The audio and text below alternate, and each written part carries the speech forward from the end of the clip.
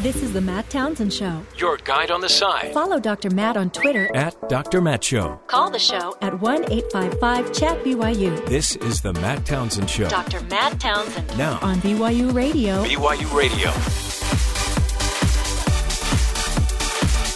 Good morning, everybody. Welcome to the Matt Townsend Show. Dr. Matt here, your coach, your guide on the side. Good morning to you. Middle of the week.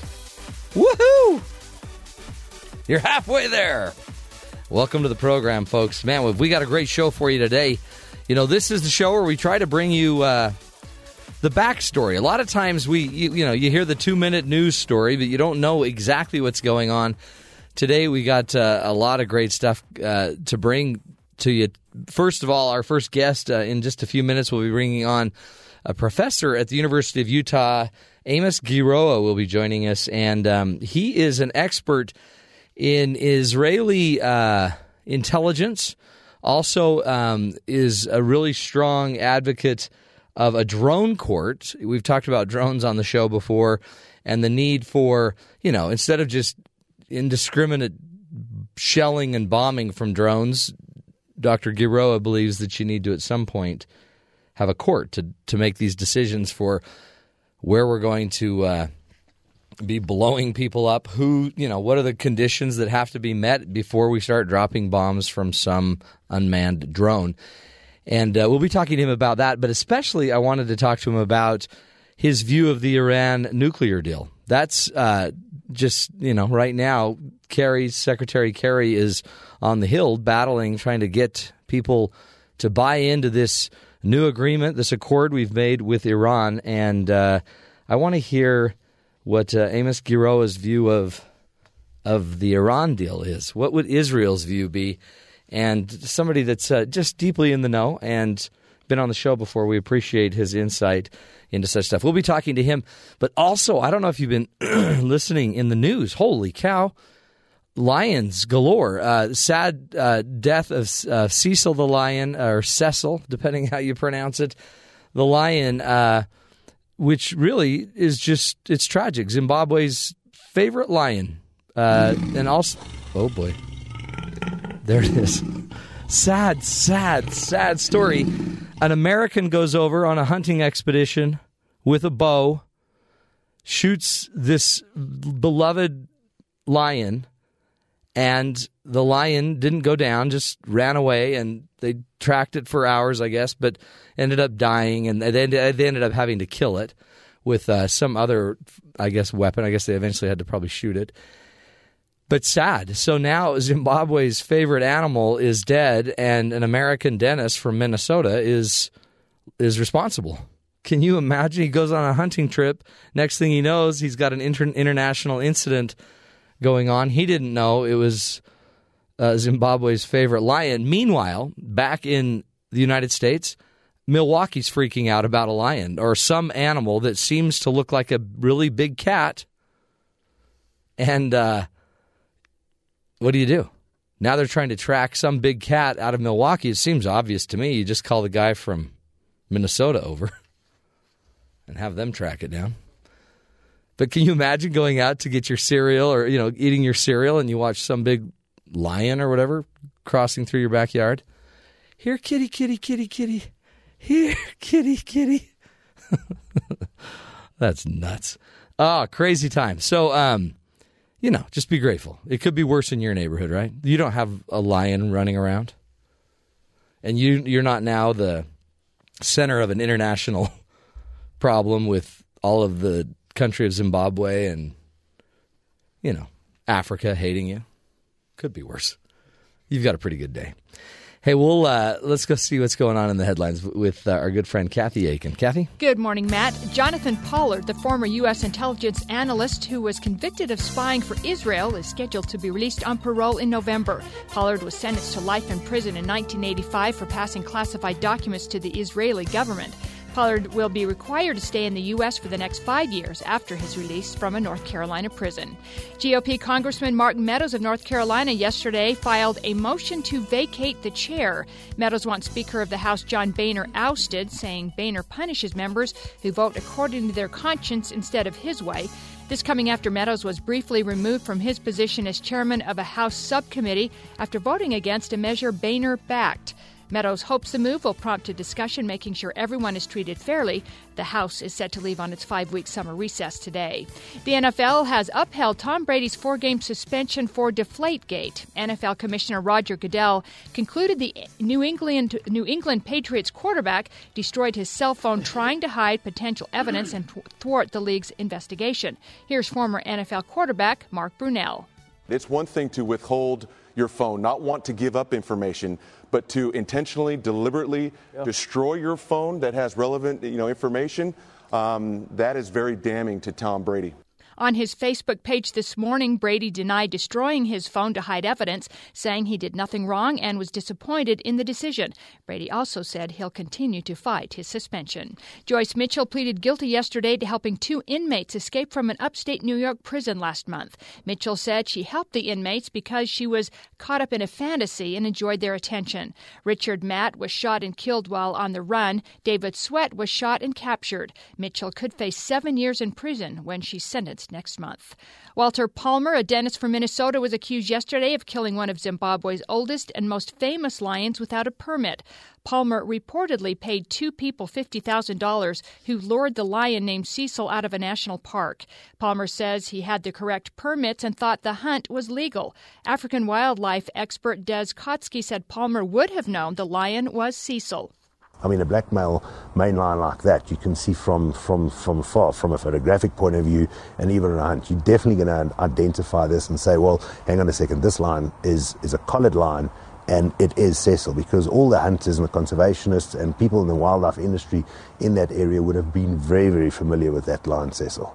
The 2 men Palmer hired are due in court today to face charges of breaching hunting quotas. Court documents show Palmer pleaded guilty in 2006 to illegally killing a black bear in Wisconsin.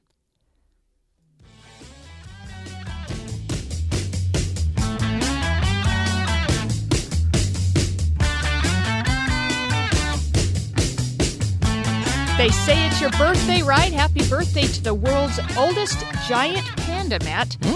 I'm guessing I'm going to try to pronounce this Jaja. Sounds great. J-I-A. Would you say Jaja? J-I-A. Jai celebrated I have no idea. her 37th birthday. Really? The oldest living giant panda. In human years, that would be about 110 years old. And her mate, An celebrated... What was that? An. An. No, that's An. Okay. Celebrated his 29th birthday. Wow. So, yeah, big party going on in Hong Kong yesterday. You know, I love Panda Express. I do, too. Is that what we're talking about? No. How old is the panda bear? She is 37. Young. So I guess most of them don't live longer than maybe 20. So this is quite old. Do they pandas. have bear years like dog years or 7 years? 37 equals 110 in human years, whatever that is. Wow. No, that wouldn't be as many as dog years. Yeah, it's like 3-ish. Yeah. Dog years, wasn't it 7? Yeah, 7. Yeah. Uh-huh. So, yeah. 37, that's old. Good for her. We need more pandas. I guess they just don't thrive in captivity. They don't. They're kind of a lazy bear, aren't they? Aren't they even too lazy to mate? That's why, yeah. See, that's why evolutionarily they'd be done. If you're too lazy to mate, you got big problems. You got some serious issues. Oh, man. Man. Don't want to go it's there, It's because if you eat at Panda Express enough, same thing happens. You don't live long. You don't want to mate? You don't. You don't want to mate. You don't live long. Yeah. Let's go with that. Let's go with that. That makes more sense. Wow, Kathy, that's insightful. We figured out about the mating patterns of the panda. Good job, Kathy. Hey, great guest coming up. One of my favorite guests. It's hard when we talk about things like the Iran nuclear deal. You know, we just hear a lot of political stuff being thrown around. And most of us don't know, right? We don't really know what is going on. We can go read the deal, but do you feel like you understand enough about international politics, about the Middle East, to even know what's really going on? So we've asked Amos Guiora to join us in a few minutes. He is a professor of law and co-director of the Center for Global Justice at the University of Utah, S.J. Quinney College of Law. And he's going to just walk us through Israel's view of the Iran nuclear deal. I mean, it should be making the Middle East safer, and in turn, you would think Israel would be safer. But, that's not what we're hearing. Israel's not liking the deal, and I just wanted to pick Amos's brain, find out his view of this whole deal, and then get into some other news that he's right in the middle of about drone courts, some way to make sure, when we use drones, we use them in the most appropriate way. We'll take a break. When we come back, Amos Guiora up next, right here on The Matt Townsend Show.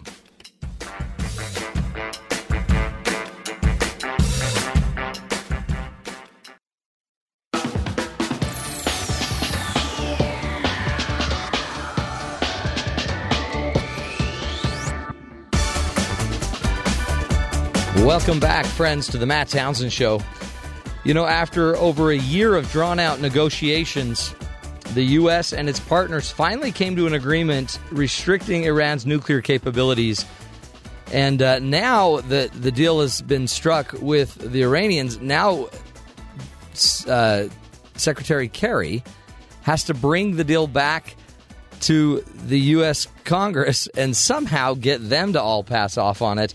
You may have heard some of the latest news about, the majority of people don't necessarily like this deal. 55% of Americans, or 52% overall, want Congress to reject this deal. Only 44% say that it should be approved, and about 66% of Republicans say it needs to be rejected. 55% of independents say it should be rejected. And so it's not a real popular plan, at least back in the United States, and it's it's seriously not liked over in Israel. So we wanted to find out why and what the real view of the Israelis is about this nuclear deal. And joining us is Amos Guiora. He's been on the show before.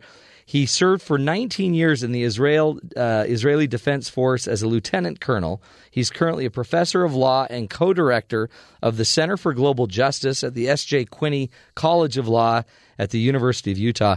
He's also an expert in international law, global perspectives on counterterrorism and religion and terrorism, and is just a wonderful resource for us. Amos Guiora, welcome to the Matt Townsend Show. Matt, thanks for having me. Great to have you back.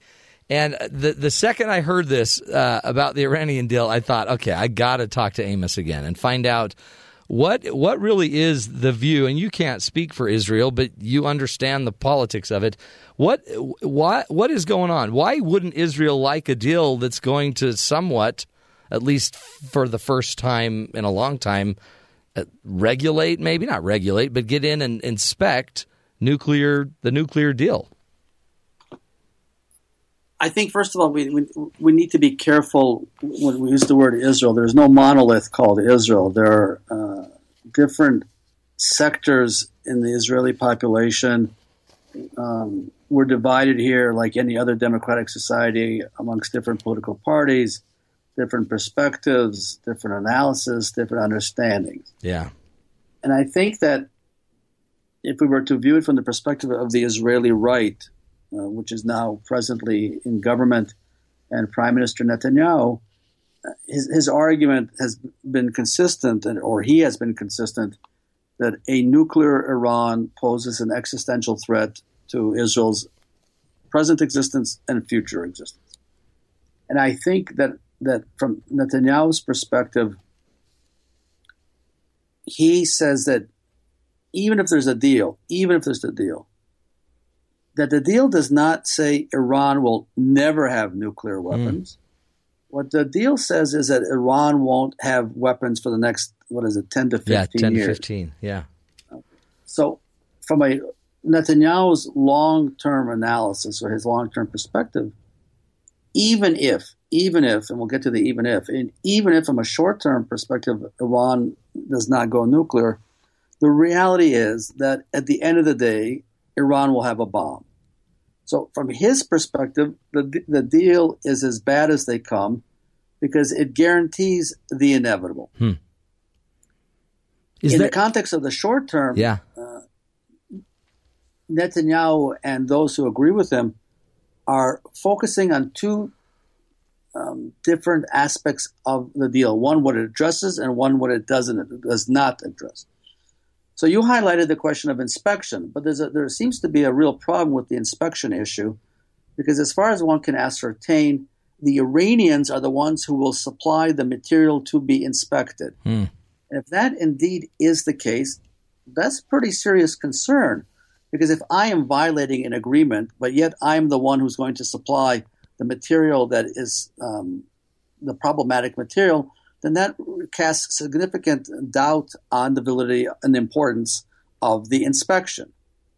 The second part of the agreement is the non-spoken part of it, which greatly concerns Netanyahu. And that is that the president of the United States, from Netanyahu's perspective, has put aside any discussion about the fact that Iran is a primary supporter of terrorism today, and they clearly seem to be focused on supporting terrorism in the future. Right. So what Netanyahu suggests is, wait, why reward the Iranians for supporting terrorism, whether it's Hezbollah, Hamas, or whoever else it is, and giving them, in essence, a pass on supporting terrorism in exchange for not having a bomb today, but having a bomb 10 years down the road? Yeah. Well, and I guess that's Netanyahu's argument. Well, and that's one of the big points, right? Because if the sanctions are lifted, then Iran will then be handed hundreds of billions of dollars or billions of dollars at their disposal, plus access to oil sales again. And now, and you're absolutely right. And if you follow the news very carefully, you'll see that today, I believe it was the French foreign minister, yesterday or today, the French foreign minister went to Tehran, and not to be crass about it, where there's clearly an enormous financial market in Tehran and Iran. And from the perspective of international business opportunities, and I say this, quote unquote, there's plenty of money to be made in Iran. I mean, it's a huge market. And okay, so that's. Now, some people will say that's good. A market's a good thing, economic opportunities, financial opportunities. The question, of course, is what's that money used for, right? So it's a double-edged sword. So that's the perspective of the Israeli right. Okay. From the perspective of let's call it the Israeli center, the Israeli left, I think many individuals who fall into that group a long time ago came to the realization that Iran will have a bomb. Will it be in 2015, 2020, 2025, 2030? Iran will have a bomb. And then the question is, how strong, powerful, reliable is Israel's deterrence, and how rational is the Iranian regime in terms of understanding that Israel has significant deterrence ability?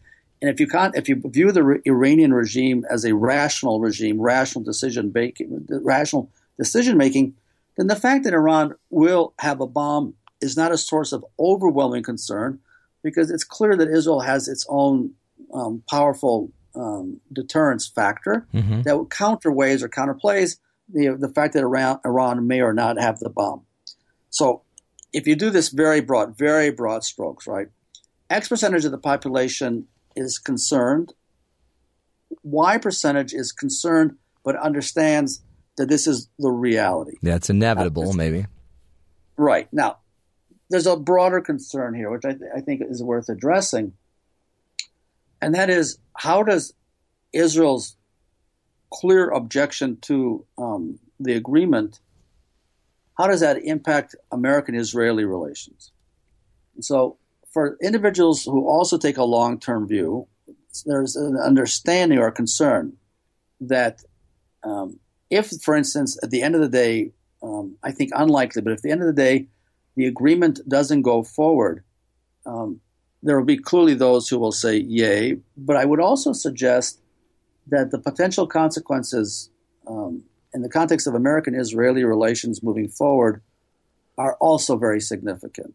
So you have to view both of these from from two very distinct strategic perspectives. Do you sense, Amos, because we've talked about it on the show here before, that there's something amiss in the relations between Israel and the United States? It's seemingly a different type of relationship, and I mean, kind of more of a turn in just the thought of even just the general public towards Israel is changing. Yeah, I think so. I obviously wear in this conversation two hats because I live here, work in the States.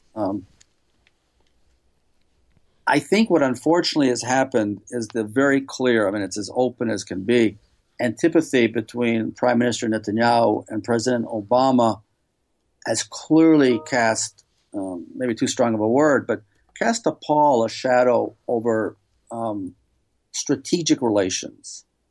And it's clear that by now the antipathy, the personalized antipathy, which is unfortunate, but these things happen, seems to be impacting national strategic considerations of both sides. Yeah, that I think is troubling, and I think that in the past there have been presidents and prime ministers who didn't get along, who weren't buddy, and that's the nature of the business. That's okay.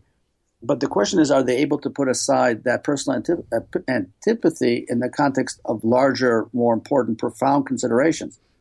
I think it's pretty clear that from Netanyahu's perspective, he views President Obama as viewing the world through rose-colored glasses, and has, from Netanyahu's perspective, that Obama has inexcusably given Iran, quote-unquote, a pass with respect to Iran's conduct in the context of supporting terrorism. Yeah. For Netanyahu, that is, quote unquote, a no-go, and that's something that I think he and the president clearly see the world through two very distinct lenses, and there's no doubt that the rapprochement is not possible here. I mean, we're now in July 2015. U.S. elections, November 2016, your guess is as good as mine, who gets the nomination, who wins, and so on. But between now and January 20th, 2017, Obama's president of the United States, and Netanyahu's going to have to live with this. What happens thereafter, your guess is as good as mine. But clearly, these two leaders have absolutely diametrically, or rather profoundly diametrically, opposing worldviews, and clearly in the context of American politics, it's clear that, if I understand today, there are somewhere between 16 to 20 people running for the Republican nomination to be president of the United States. This issue for them is quote unquote low-hanging fruit. Yeah. And they're clearly are politicizing in the terms of their own campaign the Obama-Netanyahu rift. And that's just, I think, where we stand. And one more comment, if I may. I think it was on Monday, I believe, that Mike Huckabee. Yeah, I wanted to ask you about that. Yeah, in fact, do this, Amos. Hold that thought. Let's take a break and come back because, man, a lot of us thought Mike Huckabee just stepped right in it. And in an effort to defend Israel, said something that many, in fact, many pro-Israeli, Jewish supporters are saying, you know what? Don't bring up the Holocaust. Don't equate what Iran. Anyway, so we'll come back. I want to have Amos's reply to that, and also just his view on, because even our leaders, both Republican and Democrat, are really struggling knowing how to respond to some of this the Iranian deal. In fact, even one of the top supporters of Israel, Sander Levin, in Congress, basically just he just said this Iran deal is one of the best ways to handle it. So it's really interesting to see how people are trying to line up and still protect Israel, still be pro-Israel, and yet have a hard time partnering in any way, shape, or form with Iran. We'll take a break, my friends. More with Amos Guiora on the Iran deal and also on drones and drone safety when we come back. This is the Matt Townsend Show. Up next.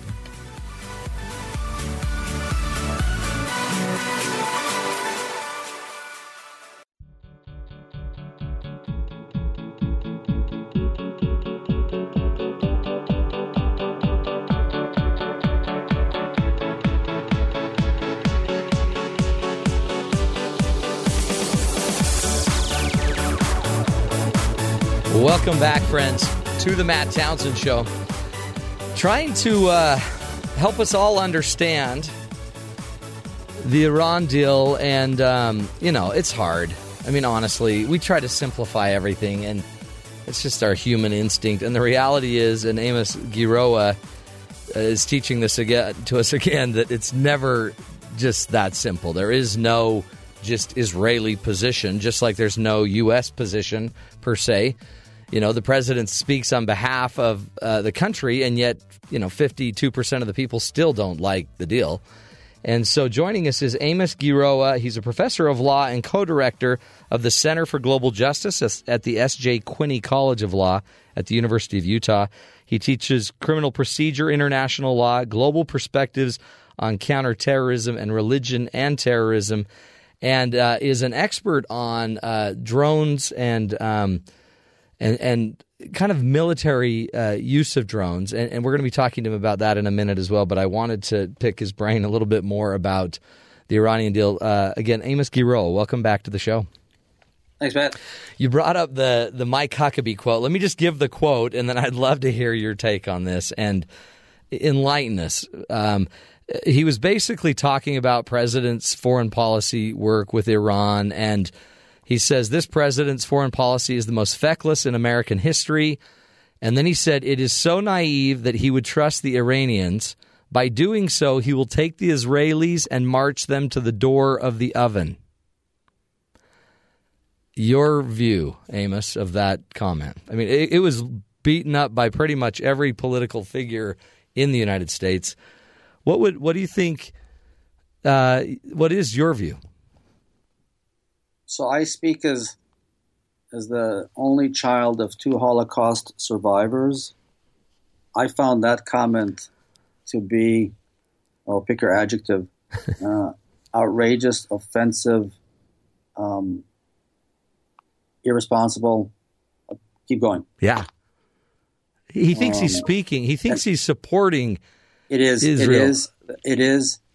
This is going to be I'm going to tell you something that is extremely complicated for Gentiles to understand, so bear with me. Yeah, teach us.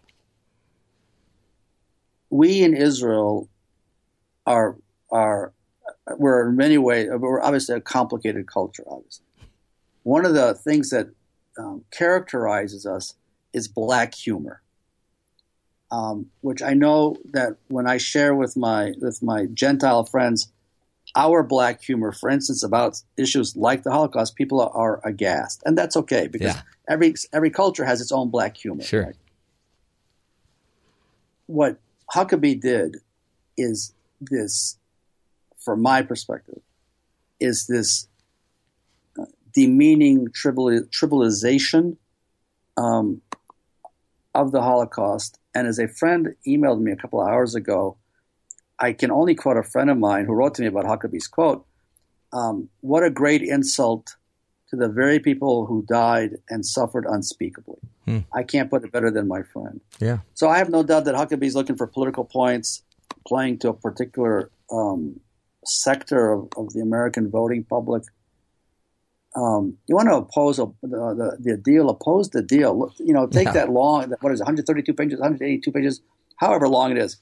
Tear it apart, rip it apart. That's I think and I appreciated Obama's response, which in the vernacular, he dissed Huckabee. He said, really?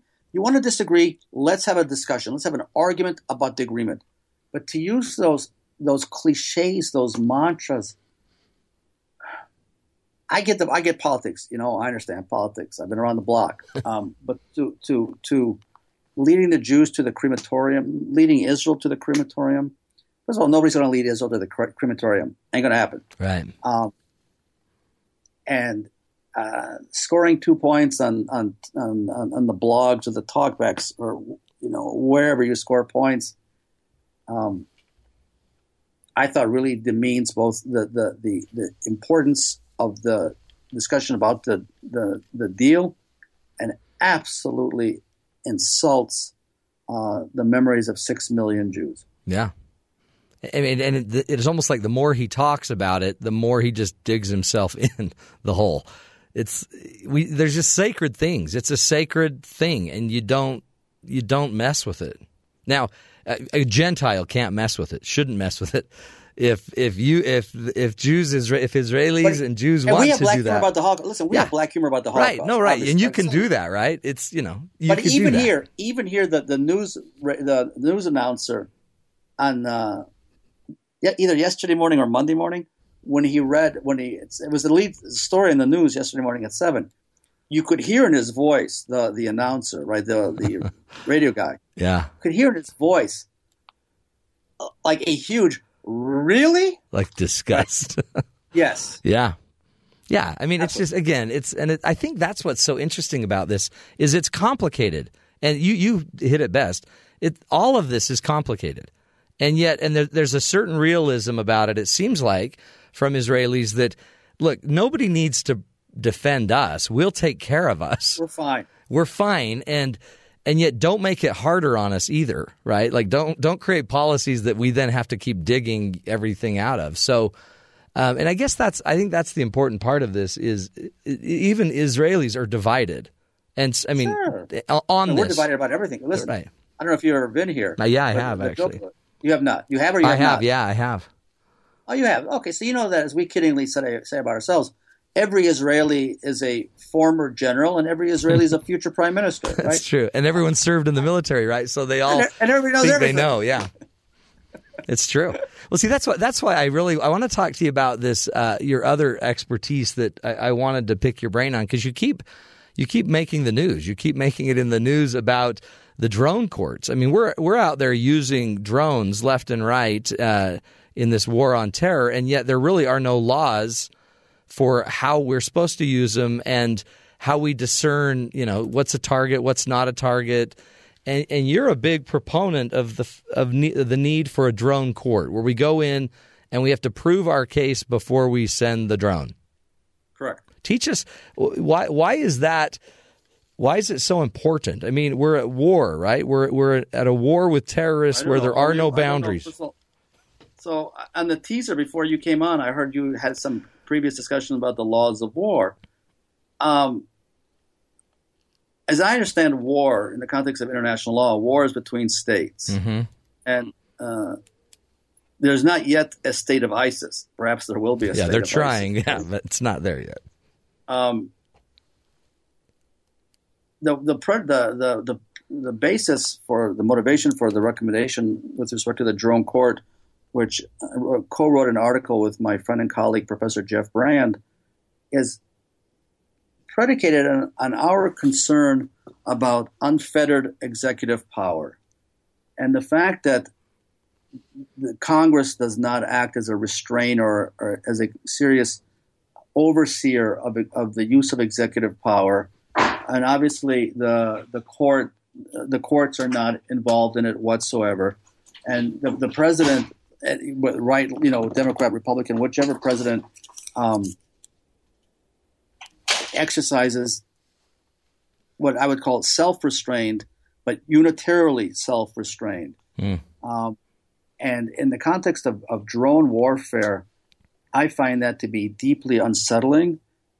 My concern, frankly, is predicated based on my own experience in the targeted killing paradigm while serving in the Israel Defense Forces, where the Israeli Supreme Court outlined for the government, for the executive, clear contours of what's allowed, what's not allowed in the context of self-defense. And those clear contours, those clear criteria, those limits have not in any way been articulated, imposed on the administration externally.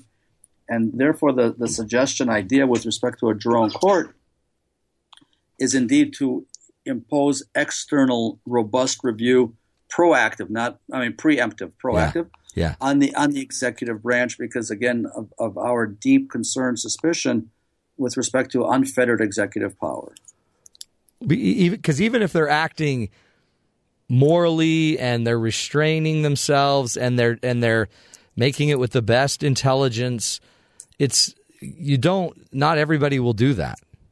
Well, first of all, you're using words which we all use, but I don't know what they mean for someone else, right? In real life, right? So, can the assumption, which obviously is a loaded word, that the president, whichever president, right, right, left, center, and his advisors or her advisors will have clear criteria that they narrowly and strictly apply, predicated on what I call a triangle of legality, morality, and effectiveness, on each and every drone. And if there's no devoid of external review, try as you may, you will not convince me. Mm-hmm. That's your concern. That's the basis for our proposal. Can it be done? I mean, I guess one of the arguments would be, well, Amos, that's not realistic. When we're at war, we have to send drones up when we need them up. Well, yeah, but this could be an immediate thing, right? Right. I get the logistical considerations, logistical concerns. The drone is there, the decision maker is in another place, and the bad guy's over there. And oh my God, how are we going to make this all happen? Well, not to be cynical in the response, because I well understand and I'm respectful of criticism, but X years ago we put a man on the moon. So technology enables all kinds of remarkable problem-solving mechanisms. And you can get judges on the phone if there's no time. You can get the decision maker on the phone. You can have video conferencing. All kinds of ways to overcome the logistical concerns. And on that note, I can but quote the former president, which we in Israel call president, in the U.S. we call Chief Justice of the Israeli Supreme Court, Aaron Barak, who on a different matter said something that is the answer to your question, and that is that the logistical burdens of the state need not be borne by the individual. Yeah. The solution. The person about to be bombed. Yeah. Right. Yeah. So the state has to, bear the burden of proving the fact that coming up with a mechanism. That's right. And in our article, it's a very detailed argument about how you convene the court, who sits in the court, how you make the arguments in front of the court. I mean, we really did literally a step-by-step analysis of how to create the court and how to apply the court and how to implement the court in an effort to resolve and address the concerns that we knew that would be clearly raised by critics, which we well understand and respect that. Well, it's like a search warrant, right? I mean, it seems like it's illegal. You're trying to make it a legal decision that's justified legally, instead of just a reactive decision that might be based in some individual's morality. That's exactly right, and legality, and as understood, with judicial approval. Now, one of the concerns, which I understand it, is that this means that the courts are signing off on death warrants. We've been told that. Right. Okay, and that's an interesting argument, which I think is easily addressed by, if I recall correctly, before somebody is executed, he's been convicted by a court, and then there's an appeal process, and at the end of the day, the Supreme Court decides whether or not to stay or vacate, right? And if the Supreme Court decides that the decision of the court to execute you, to authorize your execution, the Supreme Court signs off on that. It's kind of the same thing, right? I mean, the courts are clearly involved in this. Yeah, in a way, to me, it seems like, a lot of people would like to have that, especially when all of a sudden charges could come against a political leader for going to war or actions taken in war. It seems like it might be safer to just know that we went through a legal process and clean. Right. Yes, and I think it also perhaps would be perceived as enhancing the legitimacy of the drone program, because it would be subject to, again, this robust external review, which today is not whatsoever a part of the puzzle. Yeah, I totally agree, and especially as we need solutions like this that are kind of out of the box, newer ways of thinking, because technology is making more and more things possible. And so, it might be a better way to be able to plan for the future needs that technology may bring when it comes to war. As we wrap this up, Amos, just maybe, I don't know, give us your insight, because one of the things I know, too, that it was a really big deal about, but it kind of parallels the drone thing, is we've got to figure out how we deal with, for example, Iran still is kind of playing the world. It seems like thumbing their finger at us or whatever, and saying basically, if there's a war, I don't know if you heard the tweet that went out from the Ayatollah. Did you hear about that? No. But a tweet went out from the Ayatollah. I think it actually happened today or yesterday. That basically has President Obama with a gun to his head. And it says, "We welcome no war, nor do we initiate any war.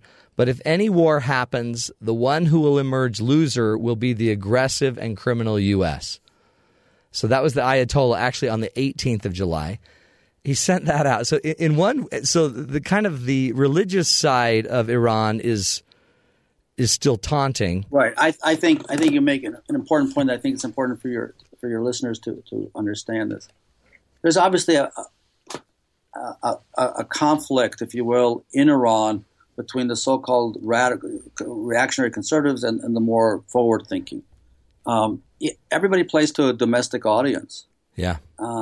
And just like President Obama and Secretary of State Kerry have undertaken a pretty significant, massive public campaign, whether it's Kerry's testifying in Congress or Obama speaking here and Kerry speaking there, going on all the Sunday shows, the Iranian leadership is doing the exact same thing, playing to different audiences. Those kinds of cartoons, tweets, statements are obviously not pleasant because it's reasonable to say, wait a minute, if we're making a deal with them, how is it that they are still thumbing their nose at America, down with America, down with Israel, and so on and so on and so on. It's necessary in the context of these kinds of complex arrangements I would suggest to do the following. One is to take a deep breath. Two, not to take every public statement seriously. Three, to be wary, to be cautious, and to understand that there is a certain amount of risk-taking in this deal, right? It's not a perfect solution. Yeah, right. And even though I saw that the other day, I think it was on Monday, President Obama said 99% of the world is in favor of the deal. I think that he probably meant that in a moment of where he was irritated, because I don't think that's true in the least. Right. And I do think that the President and the Secretary of State need to undertake a pretty significant public selling campaign. I don't think there's much doubt about that. And every time that the Iranian voice thumbs its nose at America, that enhances the burden on the president in terms of selling it. And if one follows the blogosphere pretty carefully, the blogosphere is and I try to read both right and left blogs, right? The blogosphere is not jumping for joy about this agreement. Right, and I think Secretary of State Kerry, I think, a little bit has been perceived, and I apologize for the term, and I've been thinking about, is there a better term for this, but we'll just roll with me. A little bit has been accused of being a cheerleader, right? He's being a little bit too over-enthusiastic about the deal. And I think when he testified last week in front of the Senate Foreign Relations Committee, I think he was a little bit, if you watch his body language, he was a little bit taken aback by the intensity of the questions. Yep, he was testy, wasn't he? Senator Crocker, who said that he had been, I believe the senator's word was that the secretary had been fleeced. It's a pretty strong word. Yeah. And I think if you watch Kerry's head, go back a little bit, he was taken aback. And they're going to have to be, in the 60-day period that they have to make the case, they're going to have to make the case. And these kinds of tweets, Facebooks, the postings that come out of Iran are you can dismiss it, but I think there's a risk in dismissing it because they gain traction. And for the president to say, 99% of the world is in favor of the agreement, that's not a compelling sell. You have to overcome the kinds of concerns that we talked about in the beginning, particularly the two primary concerns.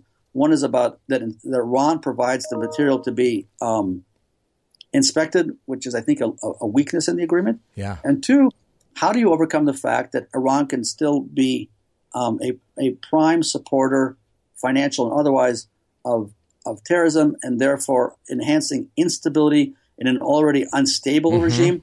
The president and the secretary have, from as far as I can tell, have yet to compellingly address that. Obama said, well, that's outside the box of the agreement. That's not, I think, a particularly compelling response to legitimate concern. I totally agree. And I think that's part of what I love about just being able to talk to you, Amos, is understanding there's a complexity to this, and we all have to learn to suspend our certainty to some degree and gather more and more data in order to be more convincing of others as well. Well, Amos, we appreciate you. Keep up the great work, and just we're so appreciative that we have somebody that can teach us in a fairly unbiased way. Let us understand what's really going on. Amos Guiora is his name. Go if you want more information about him, go look him up as Professor of Law, Co-Director for the Center for Global Justice at the S.J. Quinney College of Law at the University of Utah. We'll take a break, my friends. You're listening to The Matt Townsend Show. Stick with us. We're trying to cut through it all right here on BYU Radio.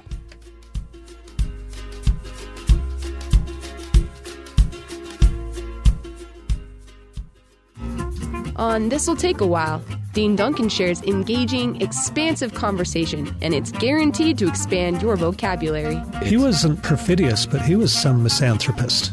I was being tendentious, sort of demonstrable, but kind of grotesquely caricatured.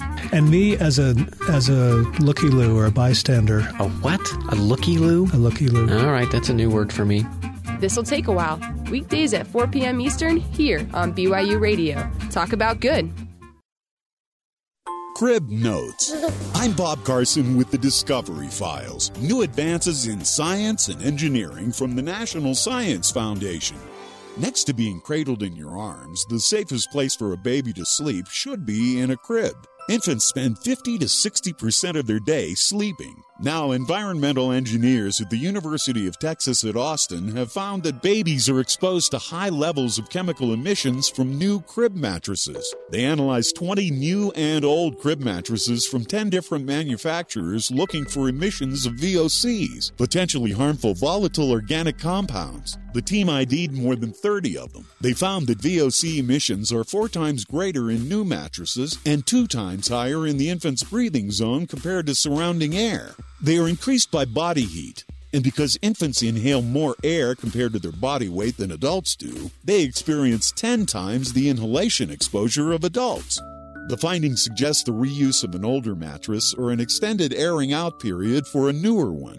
Trouble is, older mattresses could contain other toxic substances that are now banned. Currently, not much is known about the health effects of the levels of VOCs found in homes, but understanding the baby's slumber environment may help us all sleep a little better. The Discovery Files covers projects funded in part by the government's National Science Foundation. Learn more at nsf.gov. Tune in to the Kim Powers-Stilson Show. For people listening across the nation, we are here in our studios on Brigham Young University campus, nicely settled in the Rocky Mountains. For fantastic interviews and a great host. This is why I like being on the show with you, Kim, because you're too kind. The Kim Powers-Stilson Show, weekdays at 3 p.m. Eastern on BYU Radio.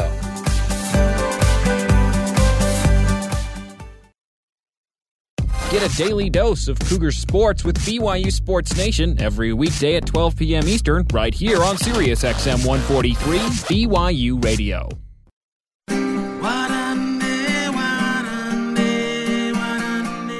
Looking for a musical adventure? Whether you want a didgeridoo playing folk singer from the Australian outback or a tabernacle organist playing a Bach fugue, you'll find it all and everything in between on Highway 89, BYU Radio's live performance show. Every episode is waiting for you online, on demand, at byuradio.org/Highway 89. Happy exploring. This is the Matt Townsend Show. Your guide on the side. Follow Dr. Matt on Twitter at Dr. Matt Show. Call the show at 1-855-CHAT-BYU. This is the Matt Townsend Show. Dr. Matt Townsend. Now on BYU Radio. BYU Radio. Good morning, everybody. Welcome to the Matt Townsend Show. Dr. Matt here, your coach, your guide on the side. Good morning to you. You're just rushing to work now, aren't you? Just doing what you can to get there. Now, here's the deal. I found the craziest story. You got to be careful. If you're a cell phone owner, have you ever just put the phone, in your pocket and you dialed the phone unintentionally? They call it the butt dial, You put it in your pocket. The next thing you know, well, guess what? If you have inadvertently placed a call, because of your posterior, you have no legal right to privacy about anything you then say or do. So if you have, butt dialed somebody, whatever is now being said or overheard, according to U.S. Court of Appeals for the Sixth Circuit in Kentucky, you are not protected and have no right to privacy. Scary. The case involves an executive on a Kentucky airport board who mistakenly dialed an assistant, allowing her to overhear 90 minutes of a conversation about firing the board's CEO. The assistant took down every word. Oh, you must want me to dictate this dictation, sir? So she took dictation and even recorded some of it and later presented it to the board. The executive sued her, but the court ruled against him this week. A person who knowingly operates a device that is capable of inadvertently exposing his conversations to third-party listeners and fails to take simple precautions to prevent such exposure does not have a reasonable expectation of privacy.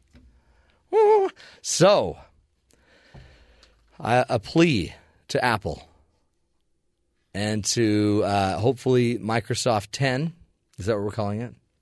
To anybody that's creating any apps or any devices for your phone, you must figure out a way that we don't have these, inadvertent dialings, or somehow train our posteriors to quit dialing when we weren't even in on the call. You need to get on that, or everybody's just going to quit using cell phones altogether. I'm not trying to create a scare here, but I cannot be responsible for what my posterior does when it's got its own mind. Anyway, happy Lipstick Day. July 29th is Lipstick Day, which I was wondering why Ben was sporting that new red lipstick, but now I know. You look good. Every day I'm going to celebrate. Ben's leaving town. When are you leaving town, Ben? In like 2 weeks. Ben's hometown is in Hawaii. Yep. So you're leaving Utah to go to Hawaii for like 2 weeks? Yeah, so I'm pretty much ending my vacation and going back home. Yeah. Was this your vacation? Yeah. And you're going home? Mm-hmm. Just to see the family? It's a little bit sad, but... Well, if I were you, I'd take the lipstick off. It's going to get you in trouble. Did you know that George Washington would occasionally wear lipstick and makeup and wigs? Powdered wig. I'm not saying anything. Just, he'd be beat up today. Actually, no, he wouldn't. He'd be totally accepted. During the Roman Empire, lipstick was used to indicate social status. Even men wore lip paint to suggest their rank. Interesting. Glad we've moved on, though. I could never pick the right color. Let's shoot it over to Kathy Aiken, find out what's going on in the headlines. Kathy? Secretary of State John Kerry is back on Capitol Hill this morning after facing heated questions from House members yesterday on the Iran nuclear deal. Today, Kerry will testify before the Senate Foreign Affairs Committee. The Obama administration is trying to defend the historic agreement with Iran to curb its nuclear weapons program. The deal still faces a vote in Congress. The search for 2 missing teens in the ocean off Florida enters day 6. Coast Guard crews today extended the search north off the South Carolinian coast. They're urging vessels anywhere near the area to report any potential clues to the boys' whereabouts. The boys' capsized boat was found on Sunday. Tom Brady's 4-game suspension by the NFL due to deflated footballs has been upheld. NFL Commissioner Roger Goodell made the announcement yesterday, saying the Patriots quarterback destroyed his cell phone trying to hide potential evidence and thwart the league's investigation. Here's Peter King of Sports Illustrated. I don't think this looks good for Tom Brady at all. But Brady's point is going to be very simply, I don't care how it looks. You have no right to see my cell phone. On his Facebook page this morning, Brady denied destroying his phone to hide evidence, saying he did nothing wrong. He also said he'll continue to fight his suspension. Walter Palmer, the dentist from Minnesota accused of killing Cecil, the lion from Zimbabwe, says he had the correct permits and had no idea the lion he killed was protected. However, the 2 men he paid $55,000 to help with the hunt were in court today to face charges of poaching. The pair reportedly lured the lion out of the national park when Palmer shot it with a the bow and arrow. This isn't the first time Palmer has had illegal issues. Court documents showed he pleaded guilty in 2006 to illegally killing a black bear in Wisconsin. Joyce Mitchell pleaded guilty yesterday to helping 2 inmates escape from an upstate New York prison last month. Mitchell admitted to smuggling in contraband and agreed to pick them up. Mitchell said she helped the inmates because she was caught in a fantasy. Clinton County District Attorney Andrew Wiley talked about the breakout. What it really came down to is Sweat and Matt manipulating individuals to allow them to accomplish their ultimate goal. One of the escapees, Richard Matt, was shot and killed while on the run. David Sweat was also shot and captured. Mitchell is facing a possible 7-year prison term. The 51-year-old is scheduled to be sentenced next month. And Matt, last hour we talked about Panda Express. Yes. How does a Philly cheesecake sound? It's cheesesteak. Oh, well, by the way, both of them sound fantastic. Very good. I don't know if there is a Philly cheesecake, but there's cheesesteak. Well, apparently GOP presidential contender Scott Walker has made some residents in Philadelphia a little uneasy after going into a popular cheesesteak hangout and I guess not ordering correctly. I guess there's a specific way. So after tweeting the fact that he stopped by 2 iconic Philly eateries, Gino's Steaks and Pat's King of Steaks, one man tweeted back, Scott Walker cut in line to order cheesesteak with American cheese and no onions. He's not getting out of Philly alive. But Walker, he's not the first politician to enrage Philly cheesesteak lovers. John Kerry in 2003 had the audacity to order Swiss cheese on his sandwich. When you never do that, I guess you ask for Whiz. Cheese Whiz. Really? Yeah. Wiz Khalifa. Isn't that a singer? He's a great singer. No, this is Cheese Whiz. You asked for Cheese Whiz? On a Philly back there in Philly. That's, you know what you don't do? ask for American cheese or Swiss cheese. Where were the handlers? The handlers are supposed to handle this. Yes. Well, I guess one of his handlers had to say, I guess they were mad too that someone said he left his garbage on the table, assuming that someone is going to come and get it. Oh, come on. And so his handler literally had to tweet, no, he did take it. He was eating the sandwich as he was going to the car. I mean, this stuff is just so crazy. I know. This is why it just makes you want more Trump stuff. Oh, for sure. Because Trump doesn't get caught up in the Philly cheesesteak problem. Or cheesecake. Either one. Oh, Philly cheesecake. Well, Philadelphia cream cheese makes very good cheesecake. Yes. See? Good. There you go. That's full very circle. Good.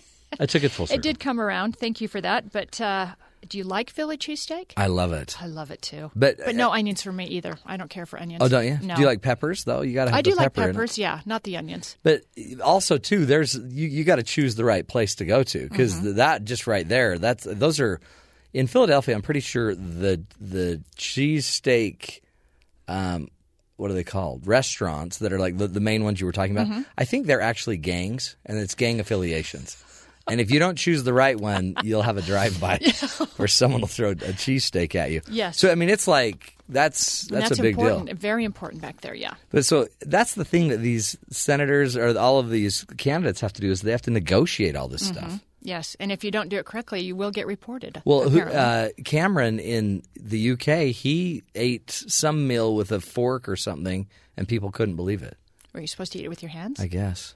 Yeah, I thought that's where you were going with this, like. They had to cut Walker's hand off. Nope, he just ordered the wrong cheese and no onions. And that's not right. I mean, a lot. I didn't know Cheese Whiz was. Isn't that stuff come out of a can? I think so. Oh, that sounds awful. Actually. But it did make a great rapper, Wiz Khalifa. You gotta love that. Wow, good job and a great update on the candidates. Again, isn't that funny? Like, I mean, I know that's just fun, but these people are supposed to worry about that. I mean, some of them have got to go figure out how to offend the entire Jewish population. And others have to go figure out how to offend the entire Hispanic population or Mexican population. I can't worry about chili or a Philly cheesesteak. I've got to go offend an entire group of people. Oh, it's hard. Isn't it hard? Aren't you glad you just get to do what you do every day? Driving to work on Lipstick Day, July 29th. Happy Lipstick Day. Isn't that weird? Men used to wear lipstick regularly. It was a sign of class and culture. Lip paint. We'll take a break, folks. When we come back, we're going to be joined by Judith Glaser, She wrote a wonderful article about politics. Do you play office politics very well? Should you even get involved? Is life more about your performance or your politics? Right? We'll find out. Listen, we'll be right back, folks, talking the power of understanding how to play some of the games we have to play at work. This is the Matt Townsend Show. Stick with us, folks. We'll be right back.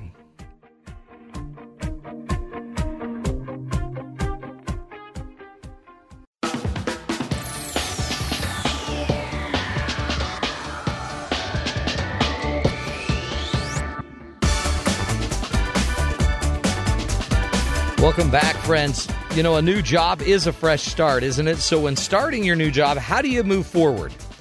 You've practiced your handshake, your intro, you may be wearing your lucky socks.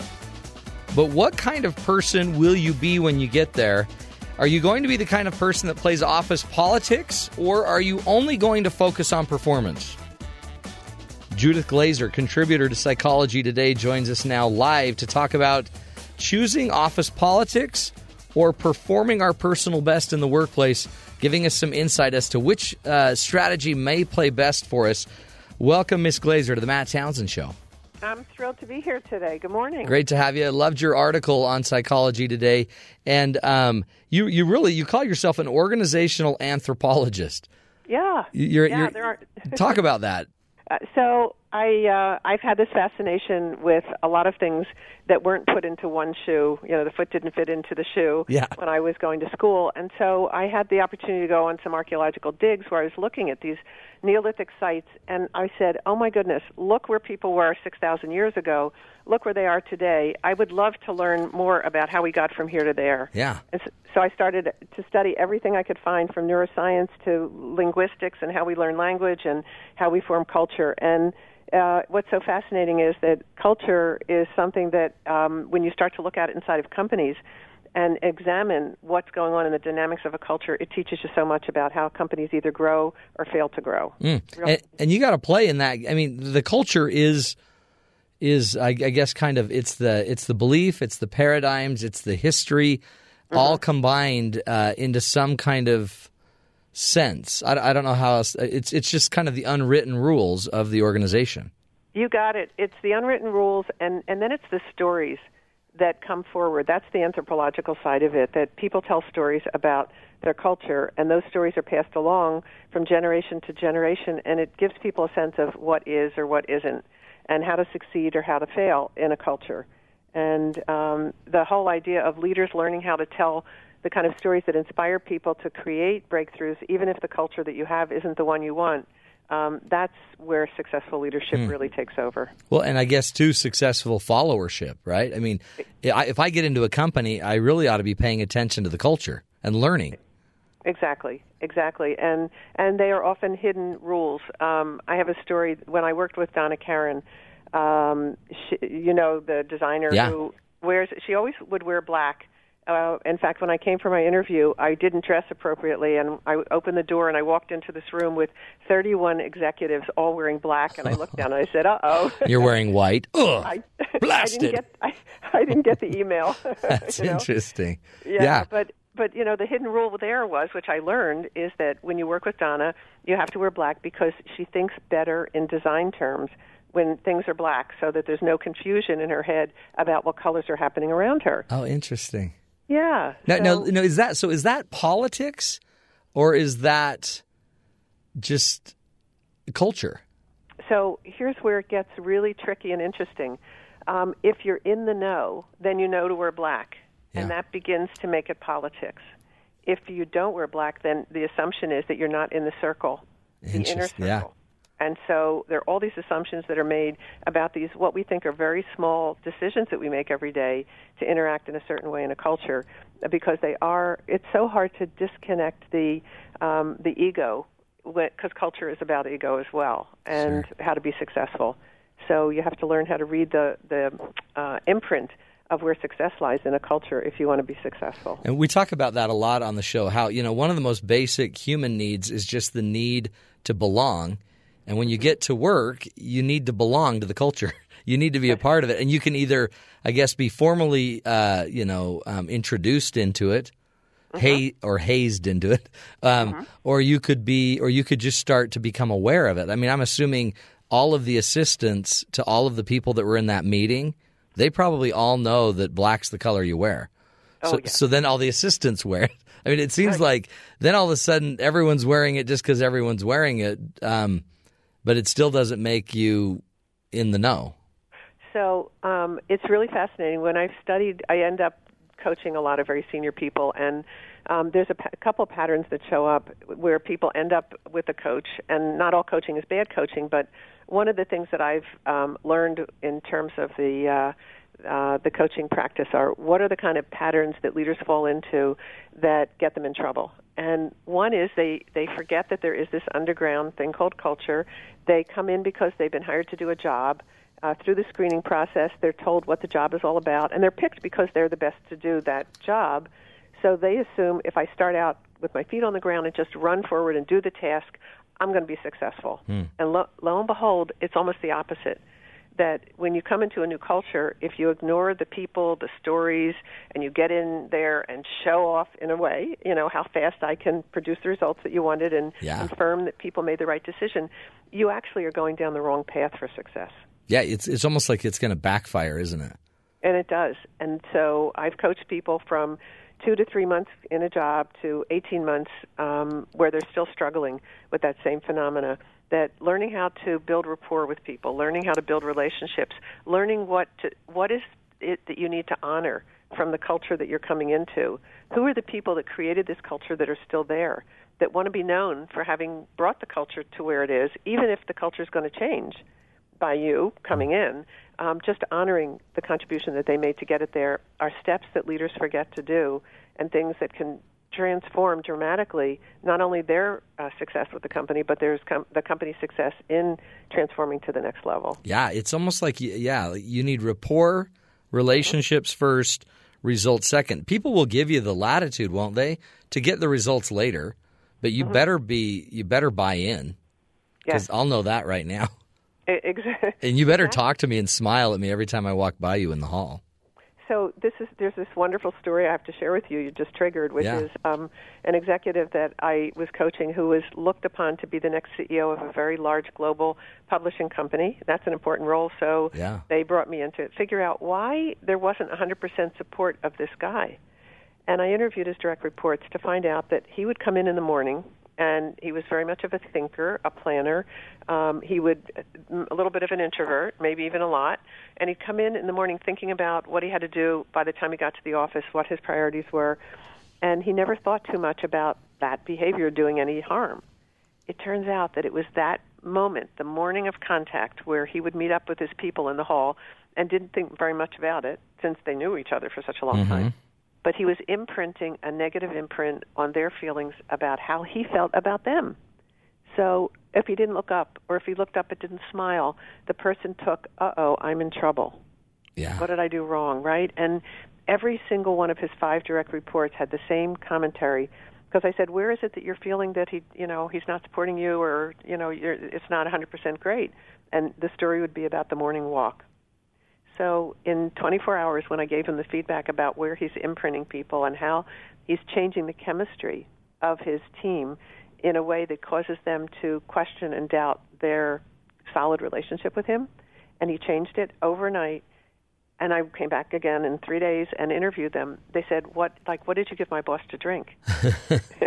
What is his deal? He's changed. Isn't that interesting?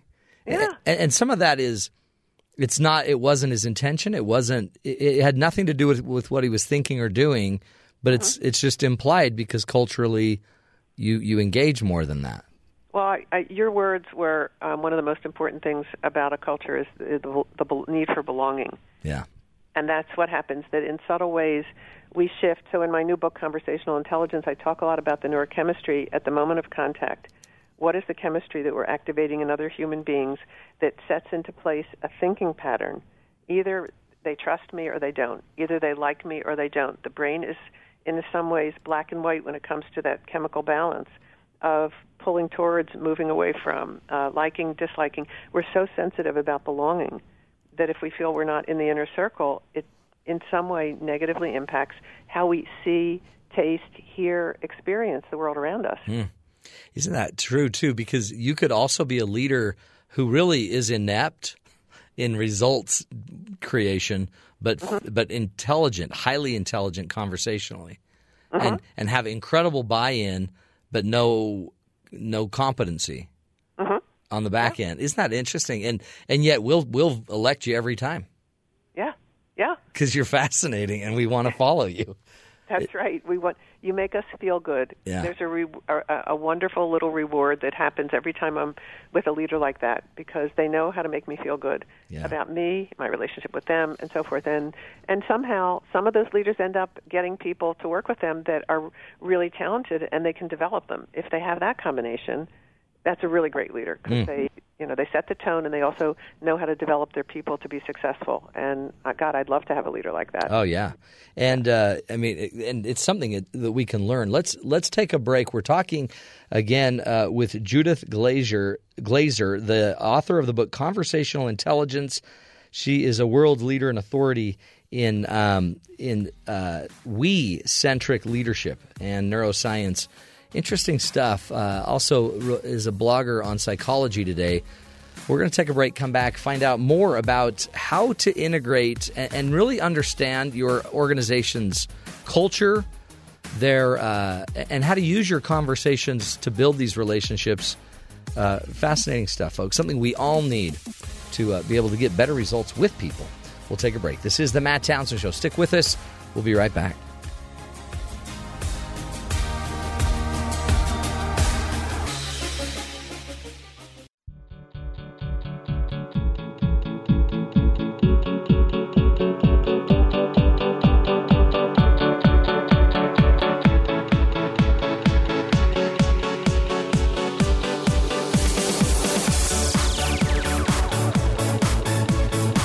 We're back, friends, and today we're talking about your job and your need to understand the political structure, the culture that's going on at work. And you need to deliver results.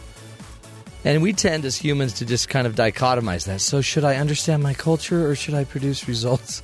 Well, the reality is at some point we need to do both. And really, they inform each other, right? So if I understand my culture and I understand what's going on at work and what are the sacrosanct things that nobody should mess with or say, all of that actually does inform the results I should be getting. So we wanted to figure out how we kind of maneuver this maze, if you will, of politics and performance at work. Joining us on the phone is Judith Glaser, and she is a best-selling author, and she has a new bestseller out, Conversational Intelligence. She also she knows what she's talking about. In 2004, she was awarded Woman of the Year in New York City. I mean, that's a big deal. And in 2012, she was listed in the top 10 consultants globally in the Excellence Top 100 Consultants. That's another honor, right? So we're fortunate enough to have her today. We found out about Judith on Psychology Today on a blog post that we've been talking about. And Judith, welcome to the show. Thank you. It's you have a real good feel for how to navigate within this world of culture and politics and performance. Your questions are great. Oh, thank you. Well, just so you know, this is my favorite topic on earth. Oh, so I can feel it. you're in my wheelhouse. And but talk to me about it, because one of the things that it seems like a lot of us are maybe too rigid, like that example you were giving of the boss, that he came in and he just kind of rigidly was doing what he liked to do, what he needed to do. But we need to be more flexible, don't we? We need to be bendable to the culture and the people around us. There's a real big movement that I think is taking place around the world right now that sits inside of this politics and how to navigate in it in a way that is perceived by people as a positive navigating approach. And I'm getting inside of this thing now. It's the I-we conundrum that the world has been living in, right? And how do we get to we without giving up who we are as a person and can contribute. It's not about consensus anymore. It's about how do you have a voice inside of a company. That's the big new, I think, aha, that companies are realizing they have to enable. It used to be that everybody gets on the bus. That was the expression a bunch of years ago, right? Get in the bus, yeah. Yeah, and you give up. When you get on the bus, you give up a lot of who you are, and you go along the road to Abilene. Everybody gets in the car, they drive for five hours, and then find out that nobody really wanted to go there. Are we in Abilene? How did we get to Abilene? Well, you were on the bus. Yeah. That's great. Those are the cultural expressions that used to be part of what people had to think about, but so much of our work is about helping people learn how to have a voice inside of a culture and not give it up. Because the voice of dissonance or resistance, if you see it in a positive light, is often a voice that says, stop the bus, either I get off or we change the map, and it's going to help all of us. And it's the leader that can stop the bus and say it's going to help all of us in a way that people believe it are the most successful leaders in the world. You have to enroll people, right? I mean, it's not enough to just have the great idea. If I can't get you all on board, then we're still going to Abilene. Exactly. And that fine line that you were talking about from the beginning of our interview is around where people try to use their influence and they use it for political reasons to get themselves up there in front of the right people so that they're perceived as being the stars in the company. And the new language of leadership is all about doing things that support other people and known as someone that can help people achieve results and that you're there for the team and you have a point of view. It's like you said, it's not either or. Right. There's an and here, and the new and is not as political as the old one was. It's really a person that can be caring, have caring and candor, which are two of the most important assets for the 21st century. Because, too, it seems like that the old get on the bus, we're going to Abilene, it was such a rigid model, and you had to comply because there weren't a lot of other options. Right. But now there are so many other options that working is dynamic in a way that you don't even have to be an employee. You could be a consultant and probably do better in many regards and be less secure and yet more secure. So it's so paradoxical, isn't it? It is, but you know what? I mean, I started to study the millennial generation and their thinking patterns and why they have been such a turning point for all of us. And they were the first generation that had so much of the Internet and so much of tweeting and interacting that way so that they're social beings, like you were talking before about belonging. They could create a belonging just by opening up their phone and sending out some notes. So they always had somebody by their side saying, I'm here with you. Even if they weren't talking about advice, it's just that feeling that you have somebody who will help you if you need it instantly. Yeah. And it's freed them to change the game. What are some principles we should be living to make sure that we maintain that flexibility in our culture? There's a phenomena around what it means to have an open mind. It's so easy to go quick to judgment, especially if you feel like you have to protect your point of view. And the new leaders are able to stay open and listen to connect. So my big principle is how to learn how to listen to connect. Even if you don't agree with the point of view, know that there's something about acknowledging and honoring somebody else's different perspective that will win you more points at the, and I'm going to say this, at the chemical level in your body than people ever realize. There's actually a part of the brain, rostromedial prefrontal cortex. Watch your mouth, young lady. No, go ahead. That lights up when we think somebody is like us or not like us, right? And when we feel somebody who, even though they disagree with our point of view, honors our point of view, that light goes off and says, okay, I can trust that person. You know what it reminds me of? Senator Orrin Hatch. Do you know him? And Senator Ted Kennedy. You couldn't find two more different people. But they were honestly really close friends. And so what was so weird about it is politically they drove each other crazy. No one was more conservative or more liberal. And really from such different worlds.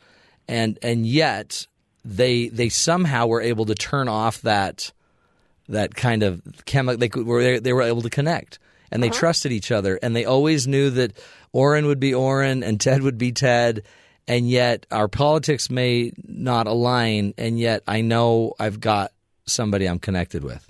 So here's what I think I'm hearing you say that I love, which is that when we know somebody's going to speak their piece, they're going to stand up and say what's important to them, and that they're not going to activate the part of us that makes us feel small as a result of feeling different, then we respect them tremendously. And we make more room for them. We know that this is kind of like, wouldn't it be fun to get into a boxing ring with somebody that's as good as you so that you can get better? Yeah.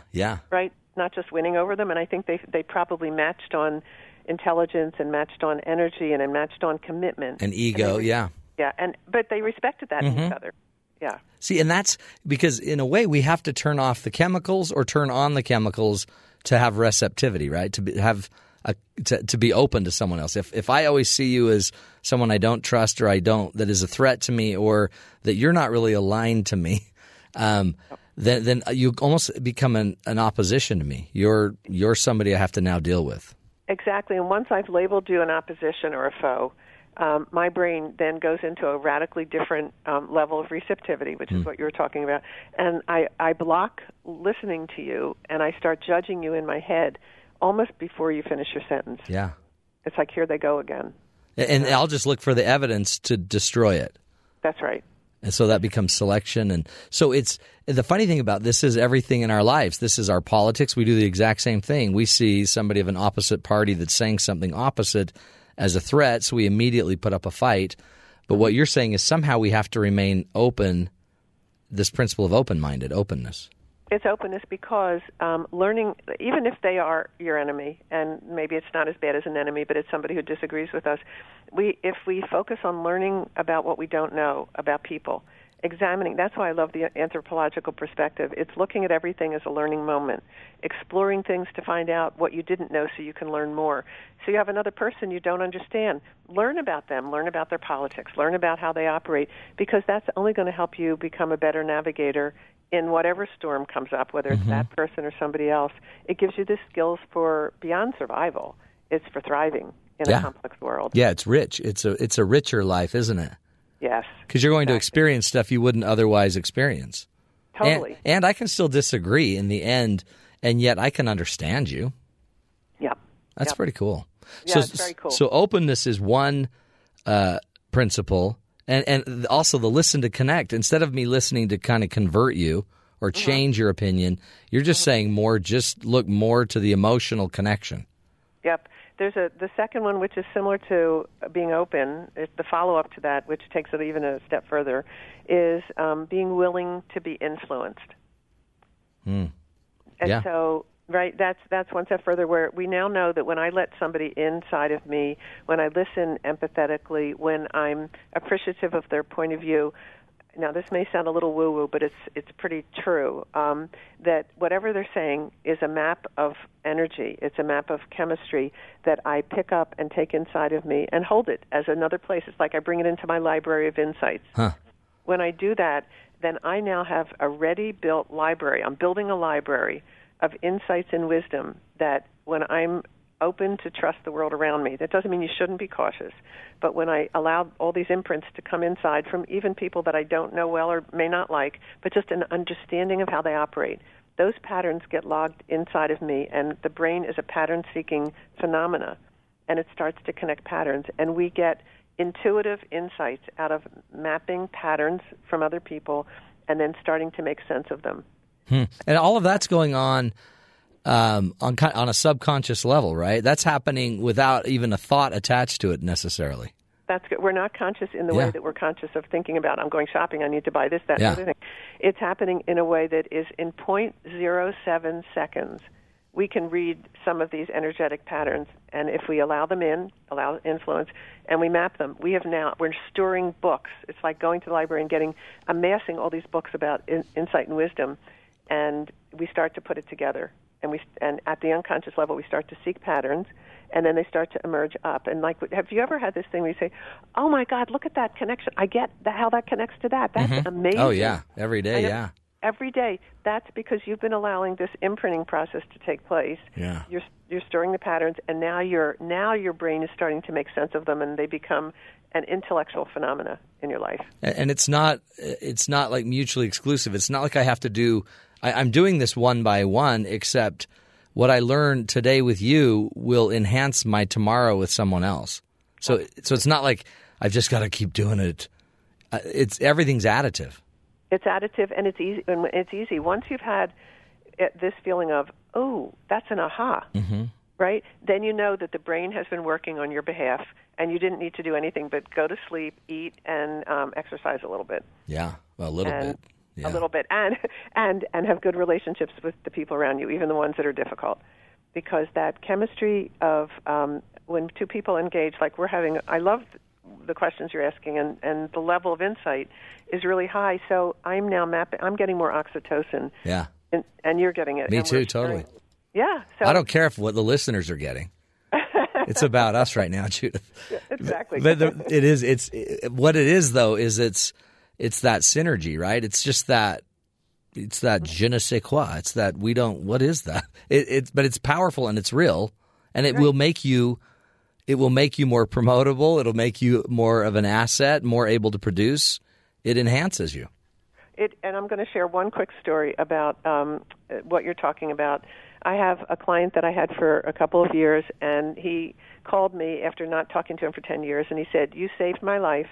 I helped him stay in a company. He was going to be fired, and he was such an amazing contributor, but his ego got in front of him all the time, and he pissed people off for that reason. And I helped him swallow the ego and learn how to be present and connect to people. His son, 25, 27 years old, was just fired from a job in China and was not having luck, 160 IQ, but just not getting it, putting the ego out there too far and so forth. So I worked with him to understand the patterns we're talking about, the pattern of connection, the pattern of belonging with others and supporting others in order to help the world get bigger comes back to be a positive impact for you. He got it. And I have a little tool called WeIQ that has a lot of these patterns in little stories and in things to try and experiment. And he just went in and he started to do it. He now has, I think, 3 job offers. Wow. He said, I'm nailing it. I walk in, and this new pattern comes out of me. And he said, I'm beside myself. It's like a whole new me that got born, and it's a pattern that I had to find. Wow. It is. Yeah. It is a pattern. And it's what's so powerful, though, too, is you're saying it's learnable. Yes. So it's not like it's not some gift you're born with. It could be, but it's a strength. You can grow it. And so this is why I love conversational intelligence. Once we learn that conversations are patterns, and once we learn that there are success patterns, that we can be who we want to be as a human being, where I'm not changing the person. I'm giving them another set of eyes through which they can see themselves and see other people in a new way and make changes that have profound, literally profound. I mean, when I heard him talking yesterday, I couldn't sit still. Because the joy in that he said, now I have something to hold on to. Before I'd go in and out of kind of knowing it one day and not another day. Yeah. It's almost it helps fulfill you. Yes. That's exactly. Cool. So now a part of Judith Glaser is now out in the world with him. That's cool. Yeah. That's good stuff. Well, I do. I love what you're doing, and we're going to have you back now 1,000,000 times. I love it. Let's I love it. Keep this dialogue going. And so what the best place for them to go then is it conversationalintelligence.com to go find what you're doing? That's where they can find out more about the book and all the stories and all the things that will help them, little extra neuro tips and things like that. And the book is available on Amazon. We just love when we get stories that people have bought it, like a couple who said every week they picked a different chapter and they talked together about what they learned in the chapter, and they said their relationship just changed so dramatically. Oh, that's great. It's great. That's how it works, right? Conversations have the power of creating our symbols and changing things. Good stuff. Again, Judith Glaser, thank you so much. And everybody go check out the website, conversationalintelligence.com. Also, you can find Judith on Psychology Today. Just good stuff. That's, there's good in the world, folks. And honestly, it's everywhere. It's in your conversations. It's in your job. It's in you somehow connecting your spirit to your work and what you're doing every day. It's all there, and we just kind of need to focus on it a little bit more. One of the goals of this show. Stick with us, folks. We'll take a break, come back, do a quick little Coach's Corner. This is the Matt Townsend Show. You're listening to us right here on BYU Radio.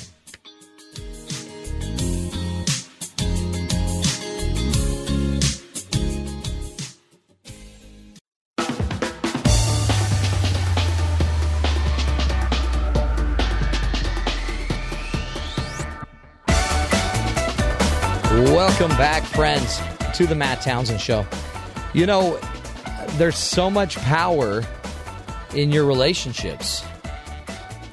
And, you know, it's going to make you or break you. And some of that stuff that Judith was talking about, you know, you can go in with your degrees and you can go in with all of the IQ you want.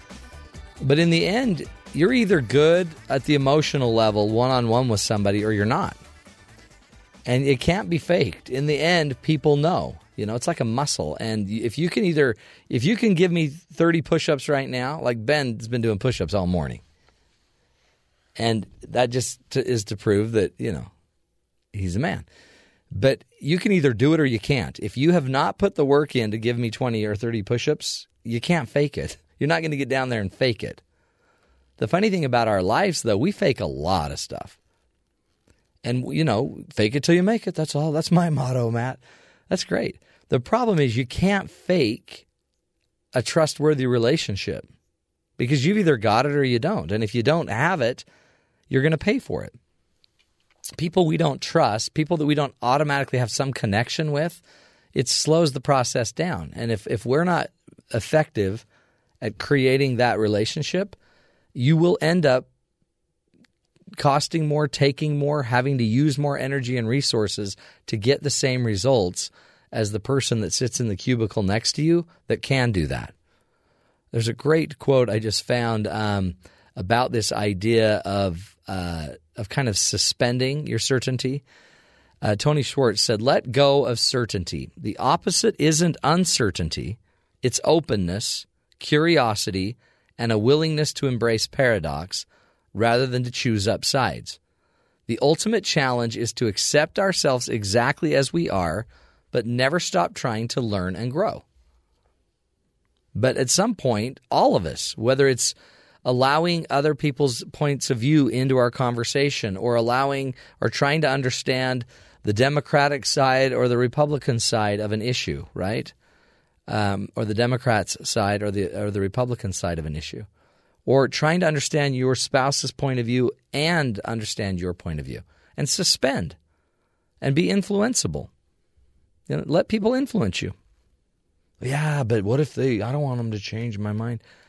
You can still believe and be influenced. And all it will do is make you more accessible to other people. People trust people that can suspend their certainty, that don't have to always argue every point in an effort to win every argument in every case.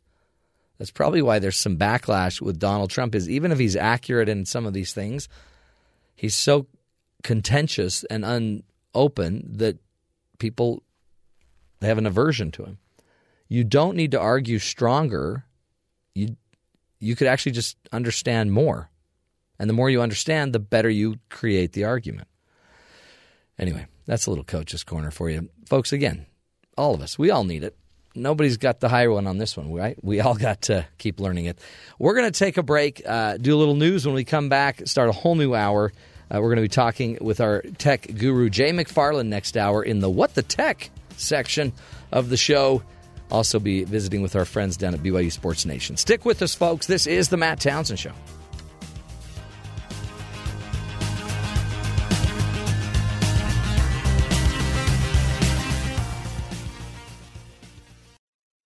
This is the Matt Townsend Show. Your guide on the side. Follow Dr. Matt on Twitter at Dr. Matt Show. Call the show at 1-855-CHAT-BYU. This is the Matt Townsend Show. Dr. Matt Townsend. Now on BYU Radio. BYU Radio.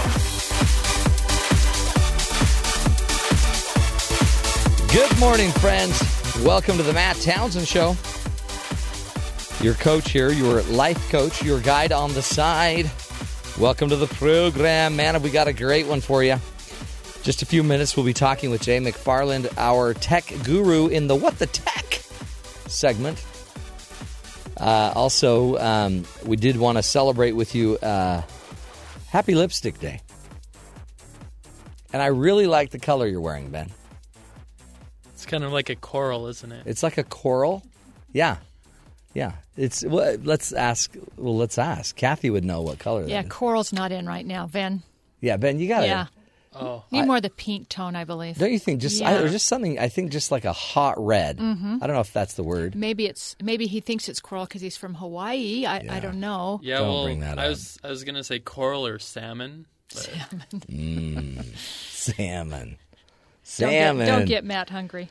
It's always this last hour. I always get really hungry. I don't know why. Hey, did you hear this story about the armored truck in Greenville, South Carolina? People are driving north on Interstate 85 and encountered an unusual shower of cash fluttering through the air.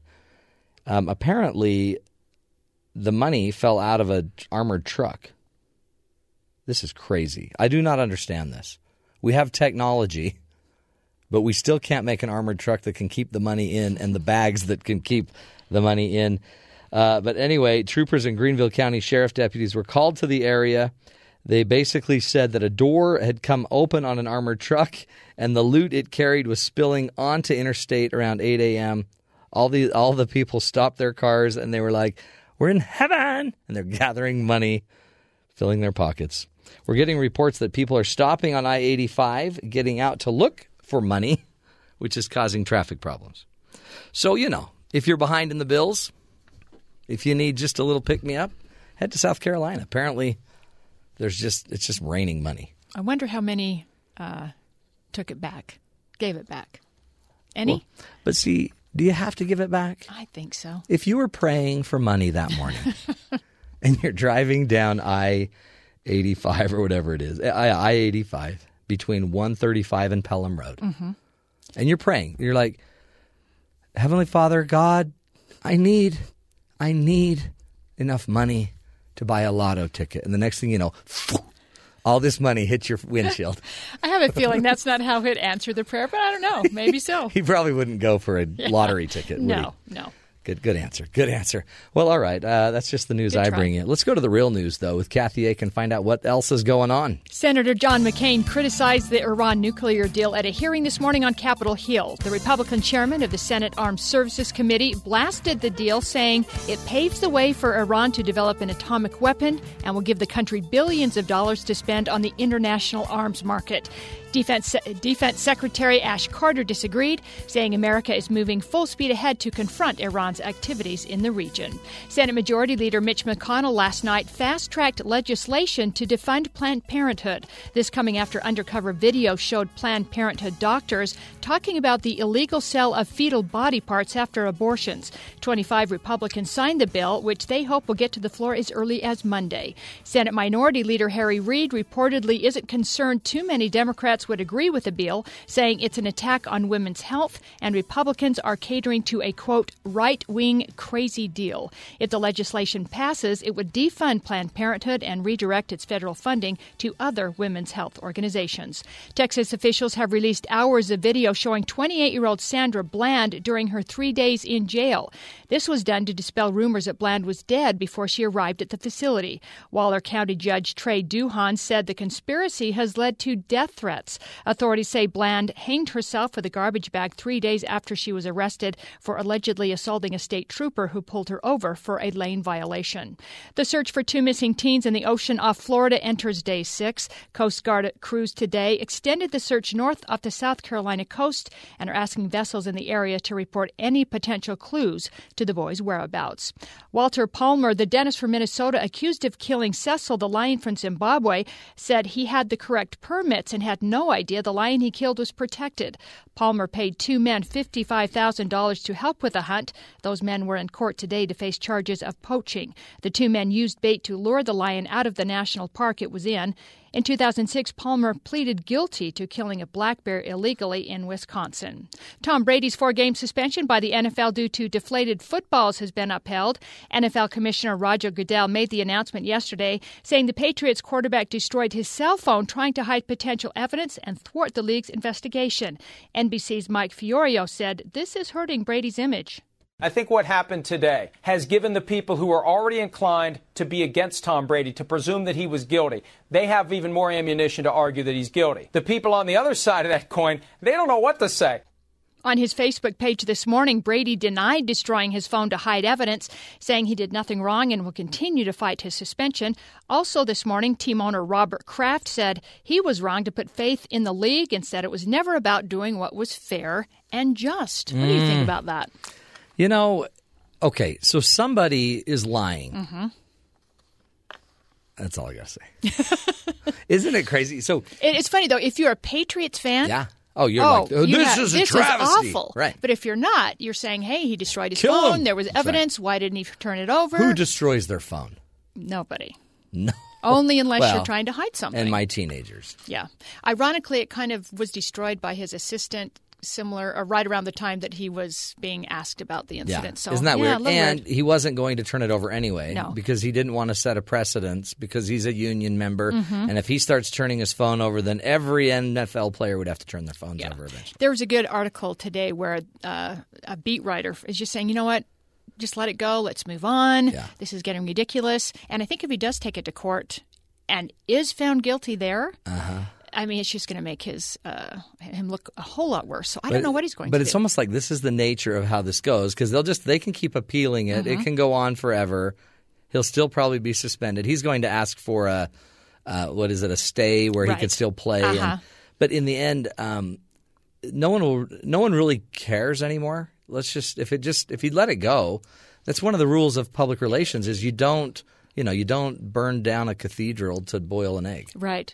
Just say, like someone said, just say, you know what? Yeah, I'm sorry, I made a mistake. And then people forget very quickly. Oh. But when you make it go on and on and on. And have you heard of looks Michael worse. Vick? Oh, yes. Hello. People and he's forget. Still playing. I know. They forget. Yeah. Come on. But you need to get it done over with, quickly. So. But the more you deny it, the more you just. It drags on. And then, then what?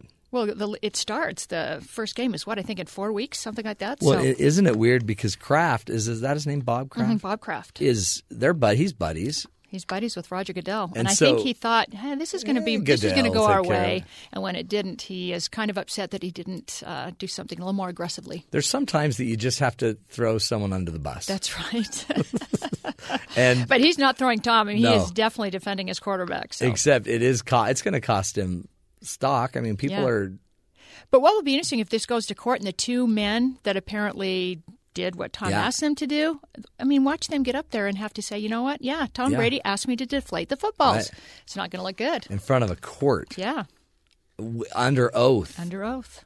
Oh, man. I'm telling you.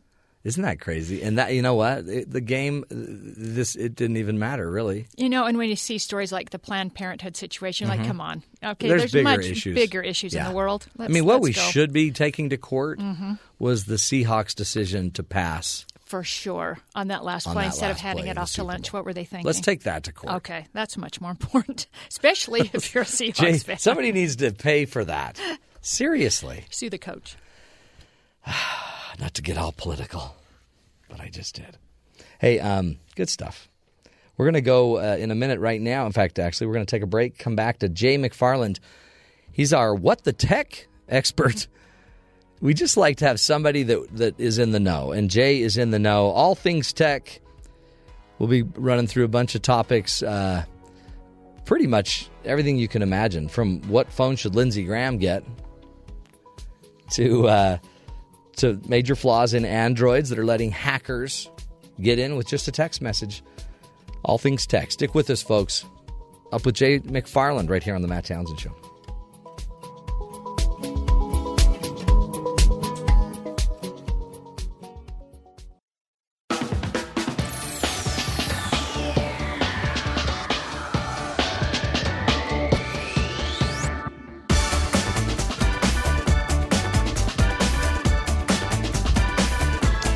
Welcome back, all you techies, to the Matt Townsend Show. On the line is our tech guru, Jay McFarland, and he's really all things tech in my book.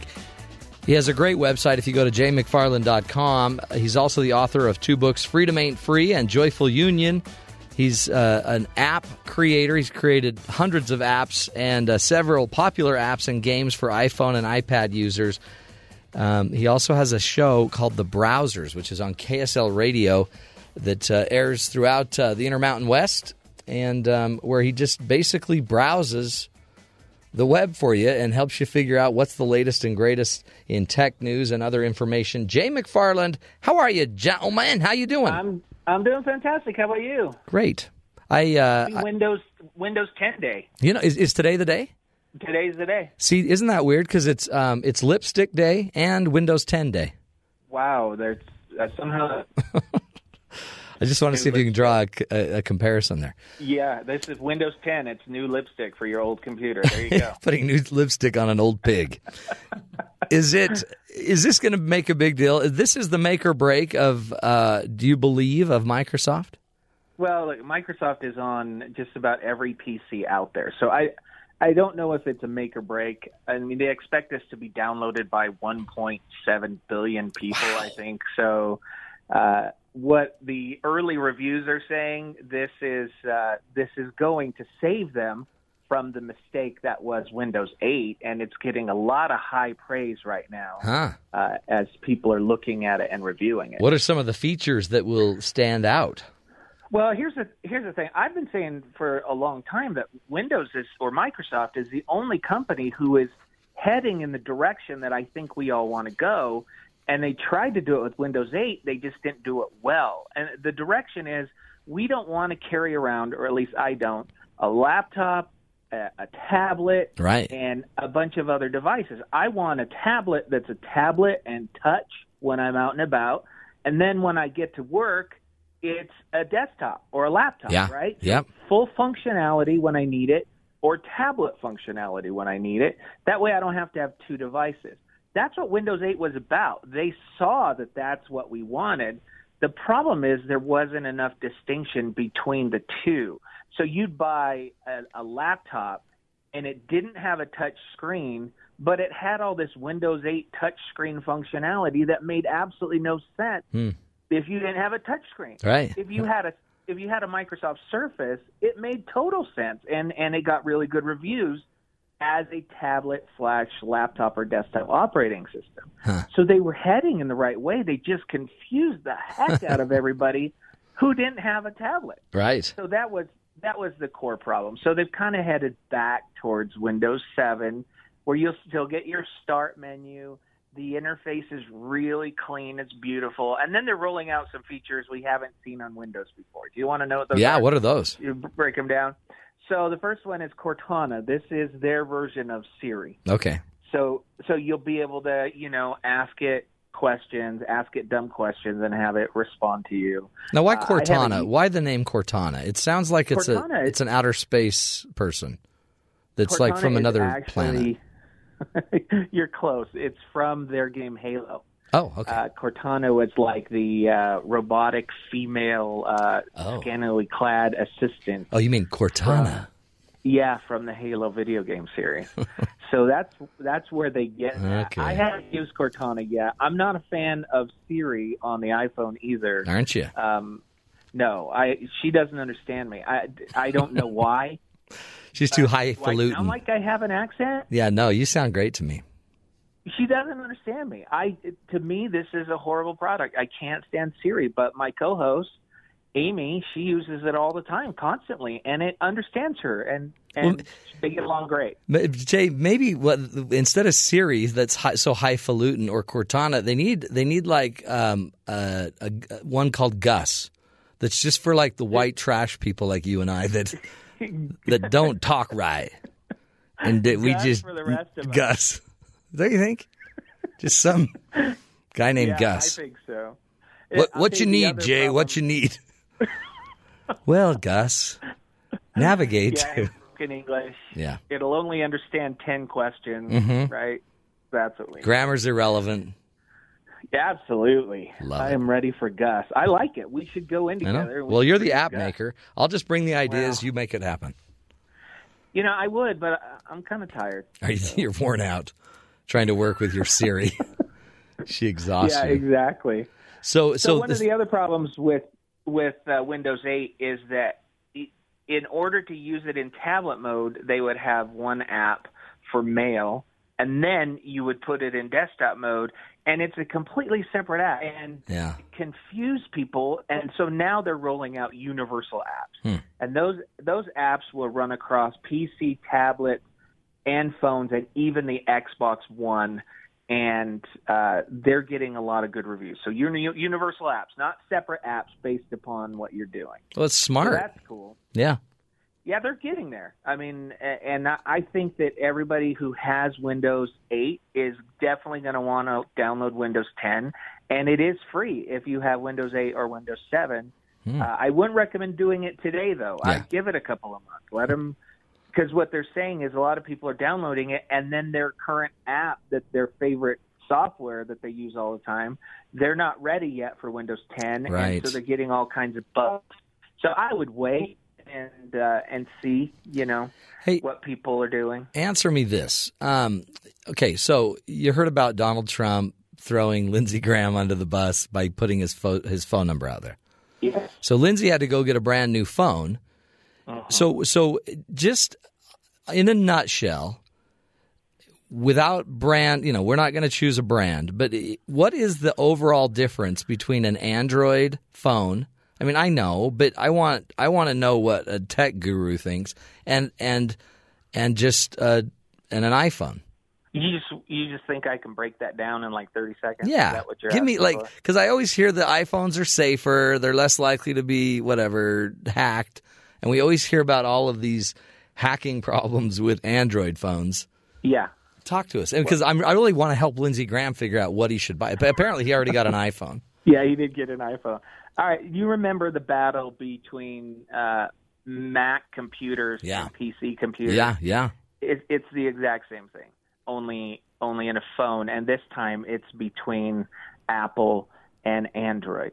So you have two platforms. Apple's platform is completely closed, highly restrictive, so that Apple doesn't let you mess with their operating system, and that severely limits the app developer and what they can do with your phone. But it also protects you. So on the security side, that's Apple. On the Google side, they're an open platform. They let you mess with their operating system. They're not nearly as restrictive when it comes to app submissions.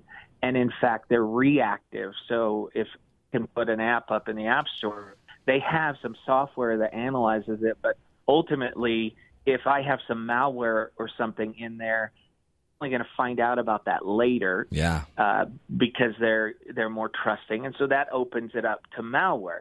So the pluses and the negatives of the two, Android will give you every option in the book that you could ever imagine, and every ability to customize and to tweak. That freaks a lot of people out who aren't technically savvy, who don't want to mess with it, who just want simplicity and ease of use. So that's Android. And if you really like to customize and tweak, you go Android. But then on the iPhone side, very simple to use. And iPhone, they don't want to be the service that provides every single option. They kind of believe we're not going to roll out an option until we believe we have it perfect. So the iPhone has never had all the features that an Android phone has, and may never, because that's simply not how they operate. They want to do it right, in their opinion. Right. In my opinion, they've made some huge mistakes with Apple Map and with Siri, and now with Apple Music. They're flawed system, in my opinion. But that's kind of the two philosophies. Yeah. So one, total customization. Also on the Android side, because there's multiple manufacturers, you can get the full spectrum. Your Android phone may not be even close to as good as an iPhone because you only paid $80 for it. Yeah, right. Right. But then you can go and get a Samsung Galaxy Edge that is highly it competes very well with the iPhone, but you paid $700 for it. Wow. So you get that full affordability spectrum on the Android side. you don't get it on the iPhone side. Well, so right? for Lindsey Graham, going from a flip phone and never having written an email or sent an email, the iPhone's a good choice. Absolutely. And for example, with my wife, she never wanted a smartphone. I had a smartphone before the iPhone came out that did almost everything the iPhone does right now. But it was an operating system called Windows CE. It was complicated, hard to use. She didn't want anything to do with that. When she saw the iPhone and how easy it was with the icons and the swiping and the pinching to zoom in and out, she said, I can do that. So she had an iPhone before I did. My mom, who's 75, has an iPhone and absolutely loves it because of that intuitive, easy-to-use simplicity. They will never own Android devices, never, nor should they. Yeah, because it will just confuse their, So I hope that helps. No, that was great. And I think we'll send this to Lindsey, and he already made the choice. Now, I don't know which one will perform better in a blender. And the funny thing to me is I don't know if he changed his phone number, because putting your phone in a blender doesn't get rid of the phone number. What's funny is I'm not sure he knows that. Yeah. So he's gonna have a brand new phone and about 5,000 calls. That's and then you also have Tom Brady, who it was revealed yesterday in Deflategate. He was supposed to turn in his phone so they could see the text messages. He ordered his assistant to destroy the phone. Get rid of that phone. And that did effectively get rid of the messages because it's not a legal case, so they can't subpoena those messages from whoever his provider is. Now, if he takes it to court, they can, right? If he goes to court, then they could ask to subpoena the messages. Yeah, that's right. But right now, this is all, arbitration within the company. Roger Goodell, last time I checked, doesn't have the authority to issue subpoenas or warrants. So, no. But you know what? He might have a friend in the NSA. Well, that's also Tom Brady probably has a lot of fans in the NSA, too. He totally does. This is where it's going to get really exciting. Hey, Jay, hang on, my friend. We got to take a break. We're talking again with Jay McFarland from jmcfarland.com. He's our tech guru in the What the Tech section of the show. We'll be right back asking more questions about technology for our good friend. We'll be right back. This is the Matt Townsend Show.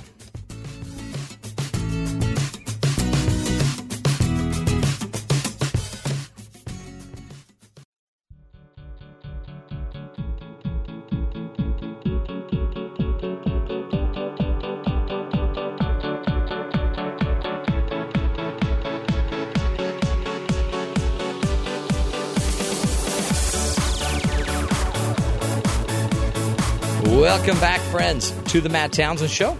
Jay McFarland is joining us from jmcfarland.com. He's an app builder. He's also the host of the Browsers radio program, where he and Amy Iverson, his co-host, all day long. They're searching the web, and then they get on the air, and they talk all things tech. So we're trying to just squeeze everything we can out of Jay. Jay, welcome back, my friend. Thank you, sir. Just sitting here browsing during the break. You're just a perma browser. Yep, that's right. Hey, did you see that picture of the security person or in the Pope mobile that took the selfie? Yes. Isn't that funny? He's driving the Pope, and he's overly involved in taking a selfie.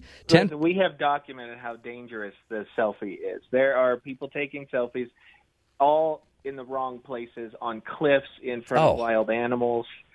It's crazy. Yeah.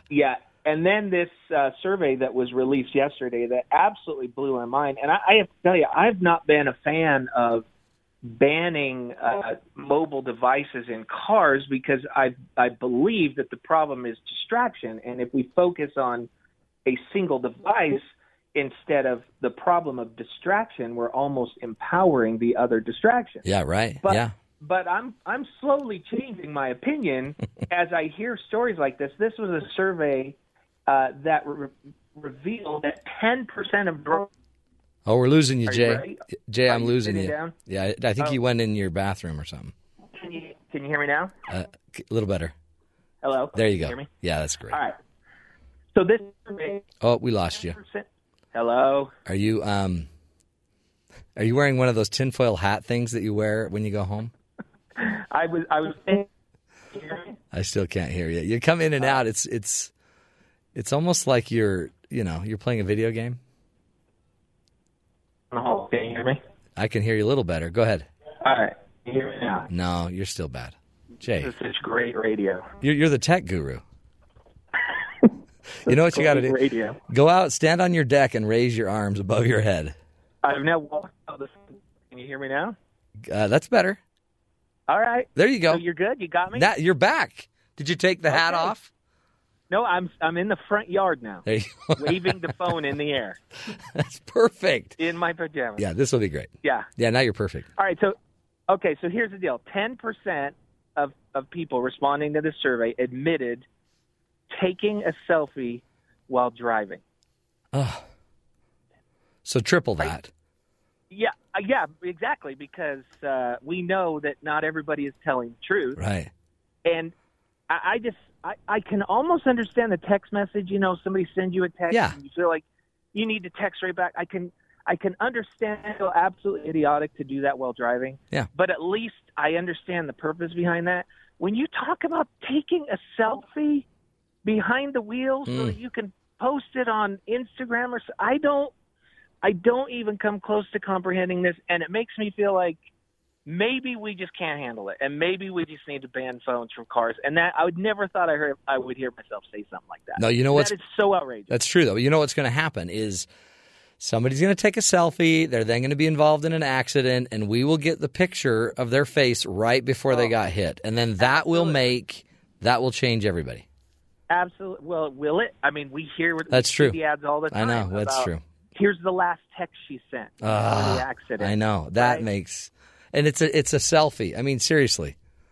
What is it that you have? What compulsion is that, Matt? You understand the mind better than I do. Well, not really. But, I mean, okay, let's get real, though.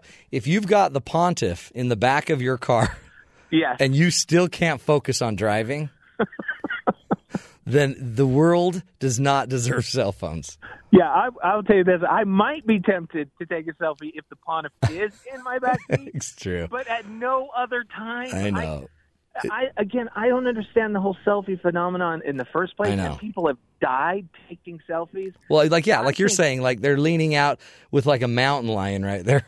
Look at me. Look how close I got to the mountain lion, you guys. Famous last shots. It really makes no sense at all, and it just did it killed you. That you I lost you. Go ahead, Jay. Can you hear me? Yeah, I can hear you. Yeah, I've always been a firm believer that you punish those who abuse freedom. You don't just ban the things, right? You put up good deterrence. But in this case, my goodness. And here's the other surprising thing from the survey. The majority of the people who admitted taking the selfie were men. Oh, really? Which I don't. Yeah, total shock. Do men take selfies? I don't know. I've never seen a selfie of a man driving a car. Yeah, that's weird. I see these selfie shots. There's a couple of Facebook posts where there's always a couple of female friends of mine, and they put up a selfie of them in the driver's seat from the same angle of the rear view mirror. And I think, they just looked up, they looked in that mirror, and they thought, hey, I ought to take a picture of this because I look great. And so they take it. But I always thought the car was standing still, and now it seems like men are doing this. You know what, Jay? Let me give you the answer. In the last, we have a minute, but here's the final answer of that, though. Okay. The neat thing is, in about 10,000 years, evolution will have sorted these people out because they'll all be dead. Yeah. They'll all be roadkill. That's it. Well, but you also think about what we'll look like because That's of our true. devices. That's true. We'll have huge duck lips. Exactly. Tiny little thumbs so we can text. We'll all be hunched over. Yeah, our arms will have turned into like some telescopic pole so that we can get a better angle. We'll have selfie arms, and we'll have a new set of eyes right in the top of our head so that we can still text while walking. Yeah. Sounds perfect. Can you imagine? Can't wait. Wish it was here now. Your great-great-great-great-great-great-grandchildren are freak shows. That'll be great. Well, Jay, we appreciate you, my friend. Awesome. You're the best. And everybody, go check out the website, jmcfarland.com. He really knows he knows what he's talking about. But he also he used to be big into politics. He had a big show down in Dallas for years, and he's in the know. When you sit and you browse all day, you're Jay, man. Good stuff. Let's take a break. Come back. We'll go visit our friends at BYU Sports Nation. Find out if they're going to be doing their show. We always joke about that. They're always doing their show. Top of the hour, noon Eastern time, will be the great BYU Sports Nation. We're going to find out what's coming up on their show. Stick with us, folks. We're going to also find out how they feel about Lipstick Day. You know, interesting stuff. This is the Matt Townsend Show. Stick with us, my friends.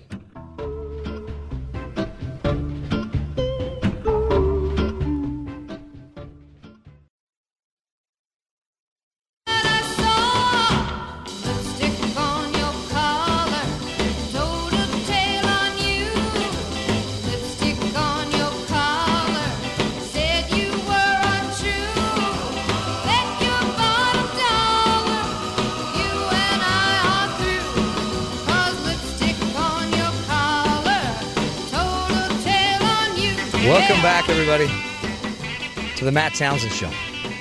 You know, lipstick on your collar. It's going to tell the truth about you. Let's shoot it down to our good friends at BYU Sports Nation. Hello, Spencer and Jerem. There's more than enough for everybody. Are you there, gentlemen? Oh, I know you're trying. I know you're loving this song, because nobody is more worried about lipstick on their collar than you two. We're trying to get you pulled up here.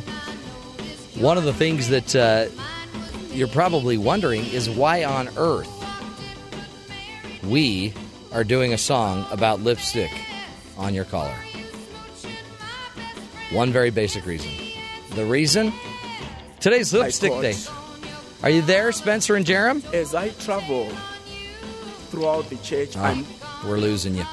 Anyway, we'll try to figure that out, see if we can get you back. But it is Lipstick Day, my friends. Happy Lipstick Day to you. I would have loved to have heard what Spencer and Jerem would say about this great day. By the way, in 1650, English Parliament attempted to ban the wearing of lipstick, or as they called it. Are you there, guys? Can you hear us now? Now I can. Did you hear it? I can hear you now. Okay, fantastic. Hey, it's Lipstick Day. Yeah, we heard all of that. We were screaming into the microphone. I didn't hear you screaming. It's almost like Jerem yelling into the microphone down here. Was he singing falsetto? No, I was yelling into the microphone. National Lipstick very Day. monotone. It's National Lipstick Day. I thought you were going to go with Chicken Wing Day. It's National Chicken Wing Day. Oh, I don't know what. Chicken Strip Day. I don't know what calendar you're looking at. Yeah, I don't know either. It was fun. I don't know what it is. Jerem's in rare form. Jerem seems down today. Well, listen, he wanted to go to the Imagine Dragons concert last night. It didn't happen. Oh, that would have been great. Sore spot. Let's not talk about it. Imagine Dragons, man. They've got some great stuff. No, seriously, though, legit. They shot a music video in this building. Man. Jerem is like the concert guy. Like is he? He goes to more concerts than anybody I know. Well, maybe our boss, Michael Our senior Miner. coordinating producer, Michael Miner, is the man. Well, I saw your tour shirt from Miley Cyrus. Okay. That's where Jerem draws the line. He does what you do want to go to Taylor Swift, though, right? You want to go to Taylor Swift? Absolutely. BYU hopes to come in like a wrecking ball to September. Yeah. They hope to Miley Cyrus that schedule. Great segue. BYU hopes to leave bad blood with every opponent they play. Mm-hmm. Yeah. What other? Listen, BYU's got a fight song. BYU wants to get in the Big 12. The heart wants what it wants. BYU has cheerleaders. BYU has lips. BYU has lips. Bringing it back. There's Good the host. tie back. Good host. Transitions. See, that's why, I have a show named after me. I make segues like that. That's pretty good job security. It really is. When you get the show after you, yeah. And then if you're not on, then but you know what change, right? You know what an idiot you'd look like if they're like, yeah, we're going to let you go, but we want to keep your show. We're going to call it the Matt Townsend Show. We're going to let you go. Somebody else. We have another host we really want to show. Hey, guess what, guys? Because it was saying that lipstick on your collar, it basically it'll convict you, of having done something inappropriate. Did you hear the story about butt dialers? No. Do you guys know what a butt dial is? Yeah. Very well. So you put your phone in your pocket, and it just for some reason your phone just independently goes and calls somebody, or accidentally. The butt dialers, apparently, you're not covered if you have a butt dialed call. And you are talking, you should have no belief of or expectation of privacy, according to the courts. From now on, anything that anybody overhears, if you've butt dialed them, they're free to hear. Well, so be careful. I don't disagree with that logic. Yeah. I mean, if you need to either train your posterior to make only appropriate calls when you're aware of it. How about you just lock your smartphone? Because most people have smartphones. Just lock okay. it. Who doesn't have a quote-unquote smartphone? You know what I mean? Well, most a lot of people do, right? Lindsey Graham didn't. Who dat? Well, and Lindsey Graham, he's a politician that Donald Trump threw under the bus. Nice. And gave his phone number. What politician has Donald Trump not thrown under the bus? By the way, my board op here, Ben, he has a dumb phone. You have Ben has a dumb phone? Yeah. We don't. Nice. He doesn't like it to be called dumb. Yeah. It's It's insensitive. Yeah, it's insensitive. Mm-hmm. But he's not alone. Andrew Luck, the quarterback of the Indianapolis Colts, also has one of those. Does he phones. really? Yes. You know what? I heard that. I heard Tom Brady lost his phone recently. Hashtag hammers. He gave it to Gronk, and it was Gronk spiked. Yeah, exactly. Gronk spike. Get rid of 10,000 text messages. Speaking of legislation, by the way, and with public stuff. So when you did a shoot in public with video, recorded something, you used to have everyone sign a waiver or put up a sign or whatever, right? You still have to put up a sign, but a court ruled that if there's a camera around, you need to understand that you could be recorded on that camera in public, right? Wow. Yeah, It's probably way more specific than that. Yeah. So we shot a commercial last week at the Creamery, and we put up signs, but we didn't have to have everyone sign a Interesting. form. It's just different, and that's a lot of people in this building deal with that. Yeah. Hey, if shoot you something, guys you have to have everyone sign something. Wow. Weird. Soccer, apparently. If you guys, I don't know where that came from. Is that like why not? Our board has Tourette's every once in a while. I didn't know if that was in me or if that was like did that just happen in my brain? Soccer. Like say soccer. Soccer. We want to talk about soccer. What other sports do we have, Don Rigby? Foosball. Yep. Hey, I don't even remember what I was saying. Oh, hey, either. Next time you guys are shooting a commercial, I'm free. I'm free after 10. If you need, if you need talent, crickets. And if you guys, I'm just saying, if you need talent, I'm free. You're way too big to do. We can't afford you. No, we can't. We can't afford a guy who has a show named after him. That's a great point. I was going to do it for free, but now that you bring up the money issue, that's a great point. I would do it for free for you guys. Look, we can't afford 5-figure day rates, okay? 5 figures with a decimal 2 points in, I guess. Yeah. Plus your craft services needs are just overwhelming. Oh, huge. Yeah. Huge. Pizza. Give me the gluten-free this, vegan this. Yeah. Tofu okay, this. We can do our best. It's just hard to find. Well, whatever. You guys are shooting turkey. commercials. Guess when we shot my last commercial? When? 1948. Nice. Lies. Seriously. Lies. You have I've seen. Were you a I've child seen star? you in several commercials. Yeah, I was. I mean, yeah, but I think that was like 2 years ago. I don't know what it is. They were commercials on television for radio. Half of our shoot, they kept saying, "Can you just suck it in a little more, Mr. Townsend?" You have a face for radio. You guys are great. I love that one. Hey, are you still doing your show thingy today? That we are. Anything exciting on it? Always. Every day. Every day.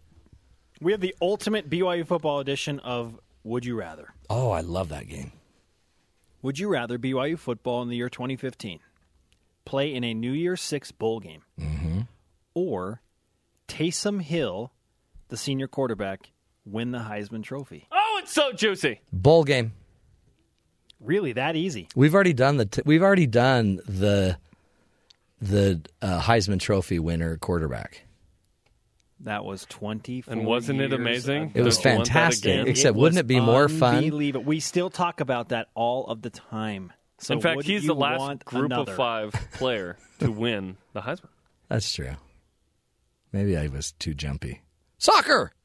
What lasts longer? What means more? Yeah, so we're gonna answer that question. Okay, that's cool. I have a distinct, strong opinion. This is going to be a battle. Yeah. And then this morning I thought, no, there's one that matters more than the other. Cool. So you're going to fight it out. That's good. Mm-hmm. Anything else you're going to talk about?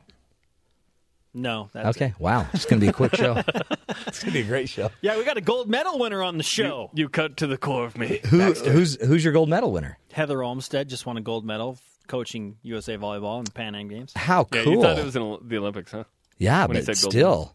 She was the head coach or one of the coaches? One of the assistant coaches Big time. for Team USA. Now, obviously, the head coach of BYU Women's Volleyball coming off a trip to the national championship match.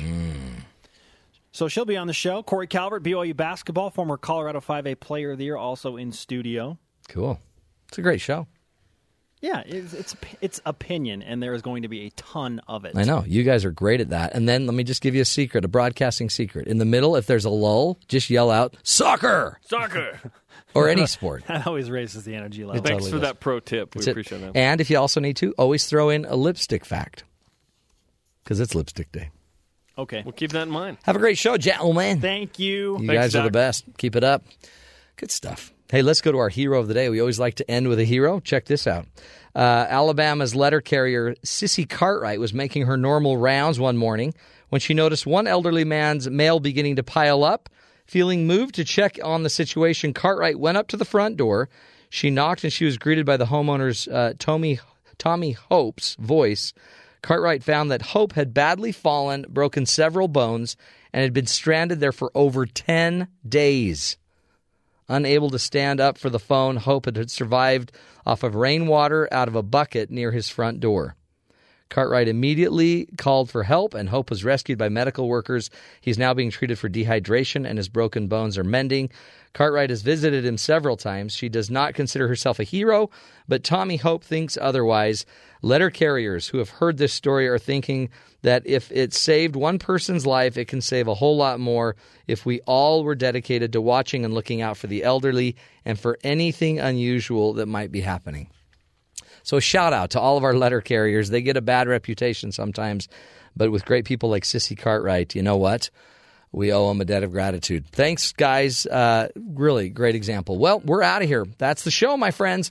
We'll be back tomorrow. More ideas, more tools to help you find the good in the world. Until tomorrow, take care of each other, look out for each other, and make it a great one.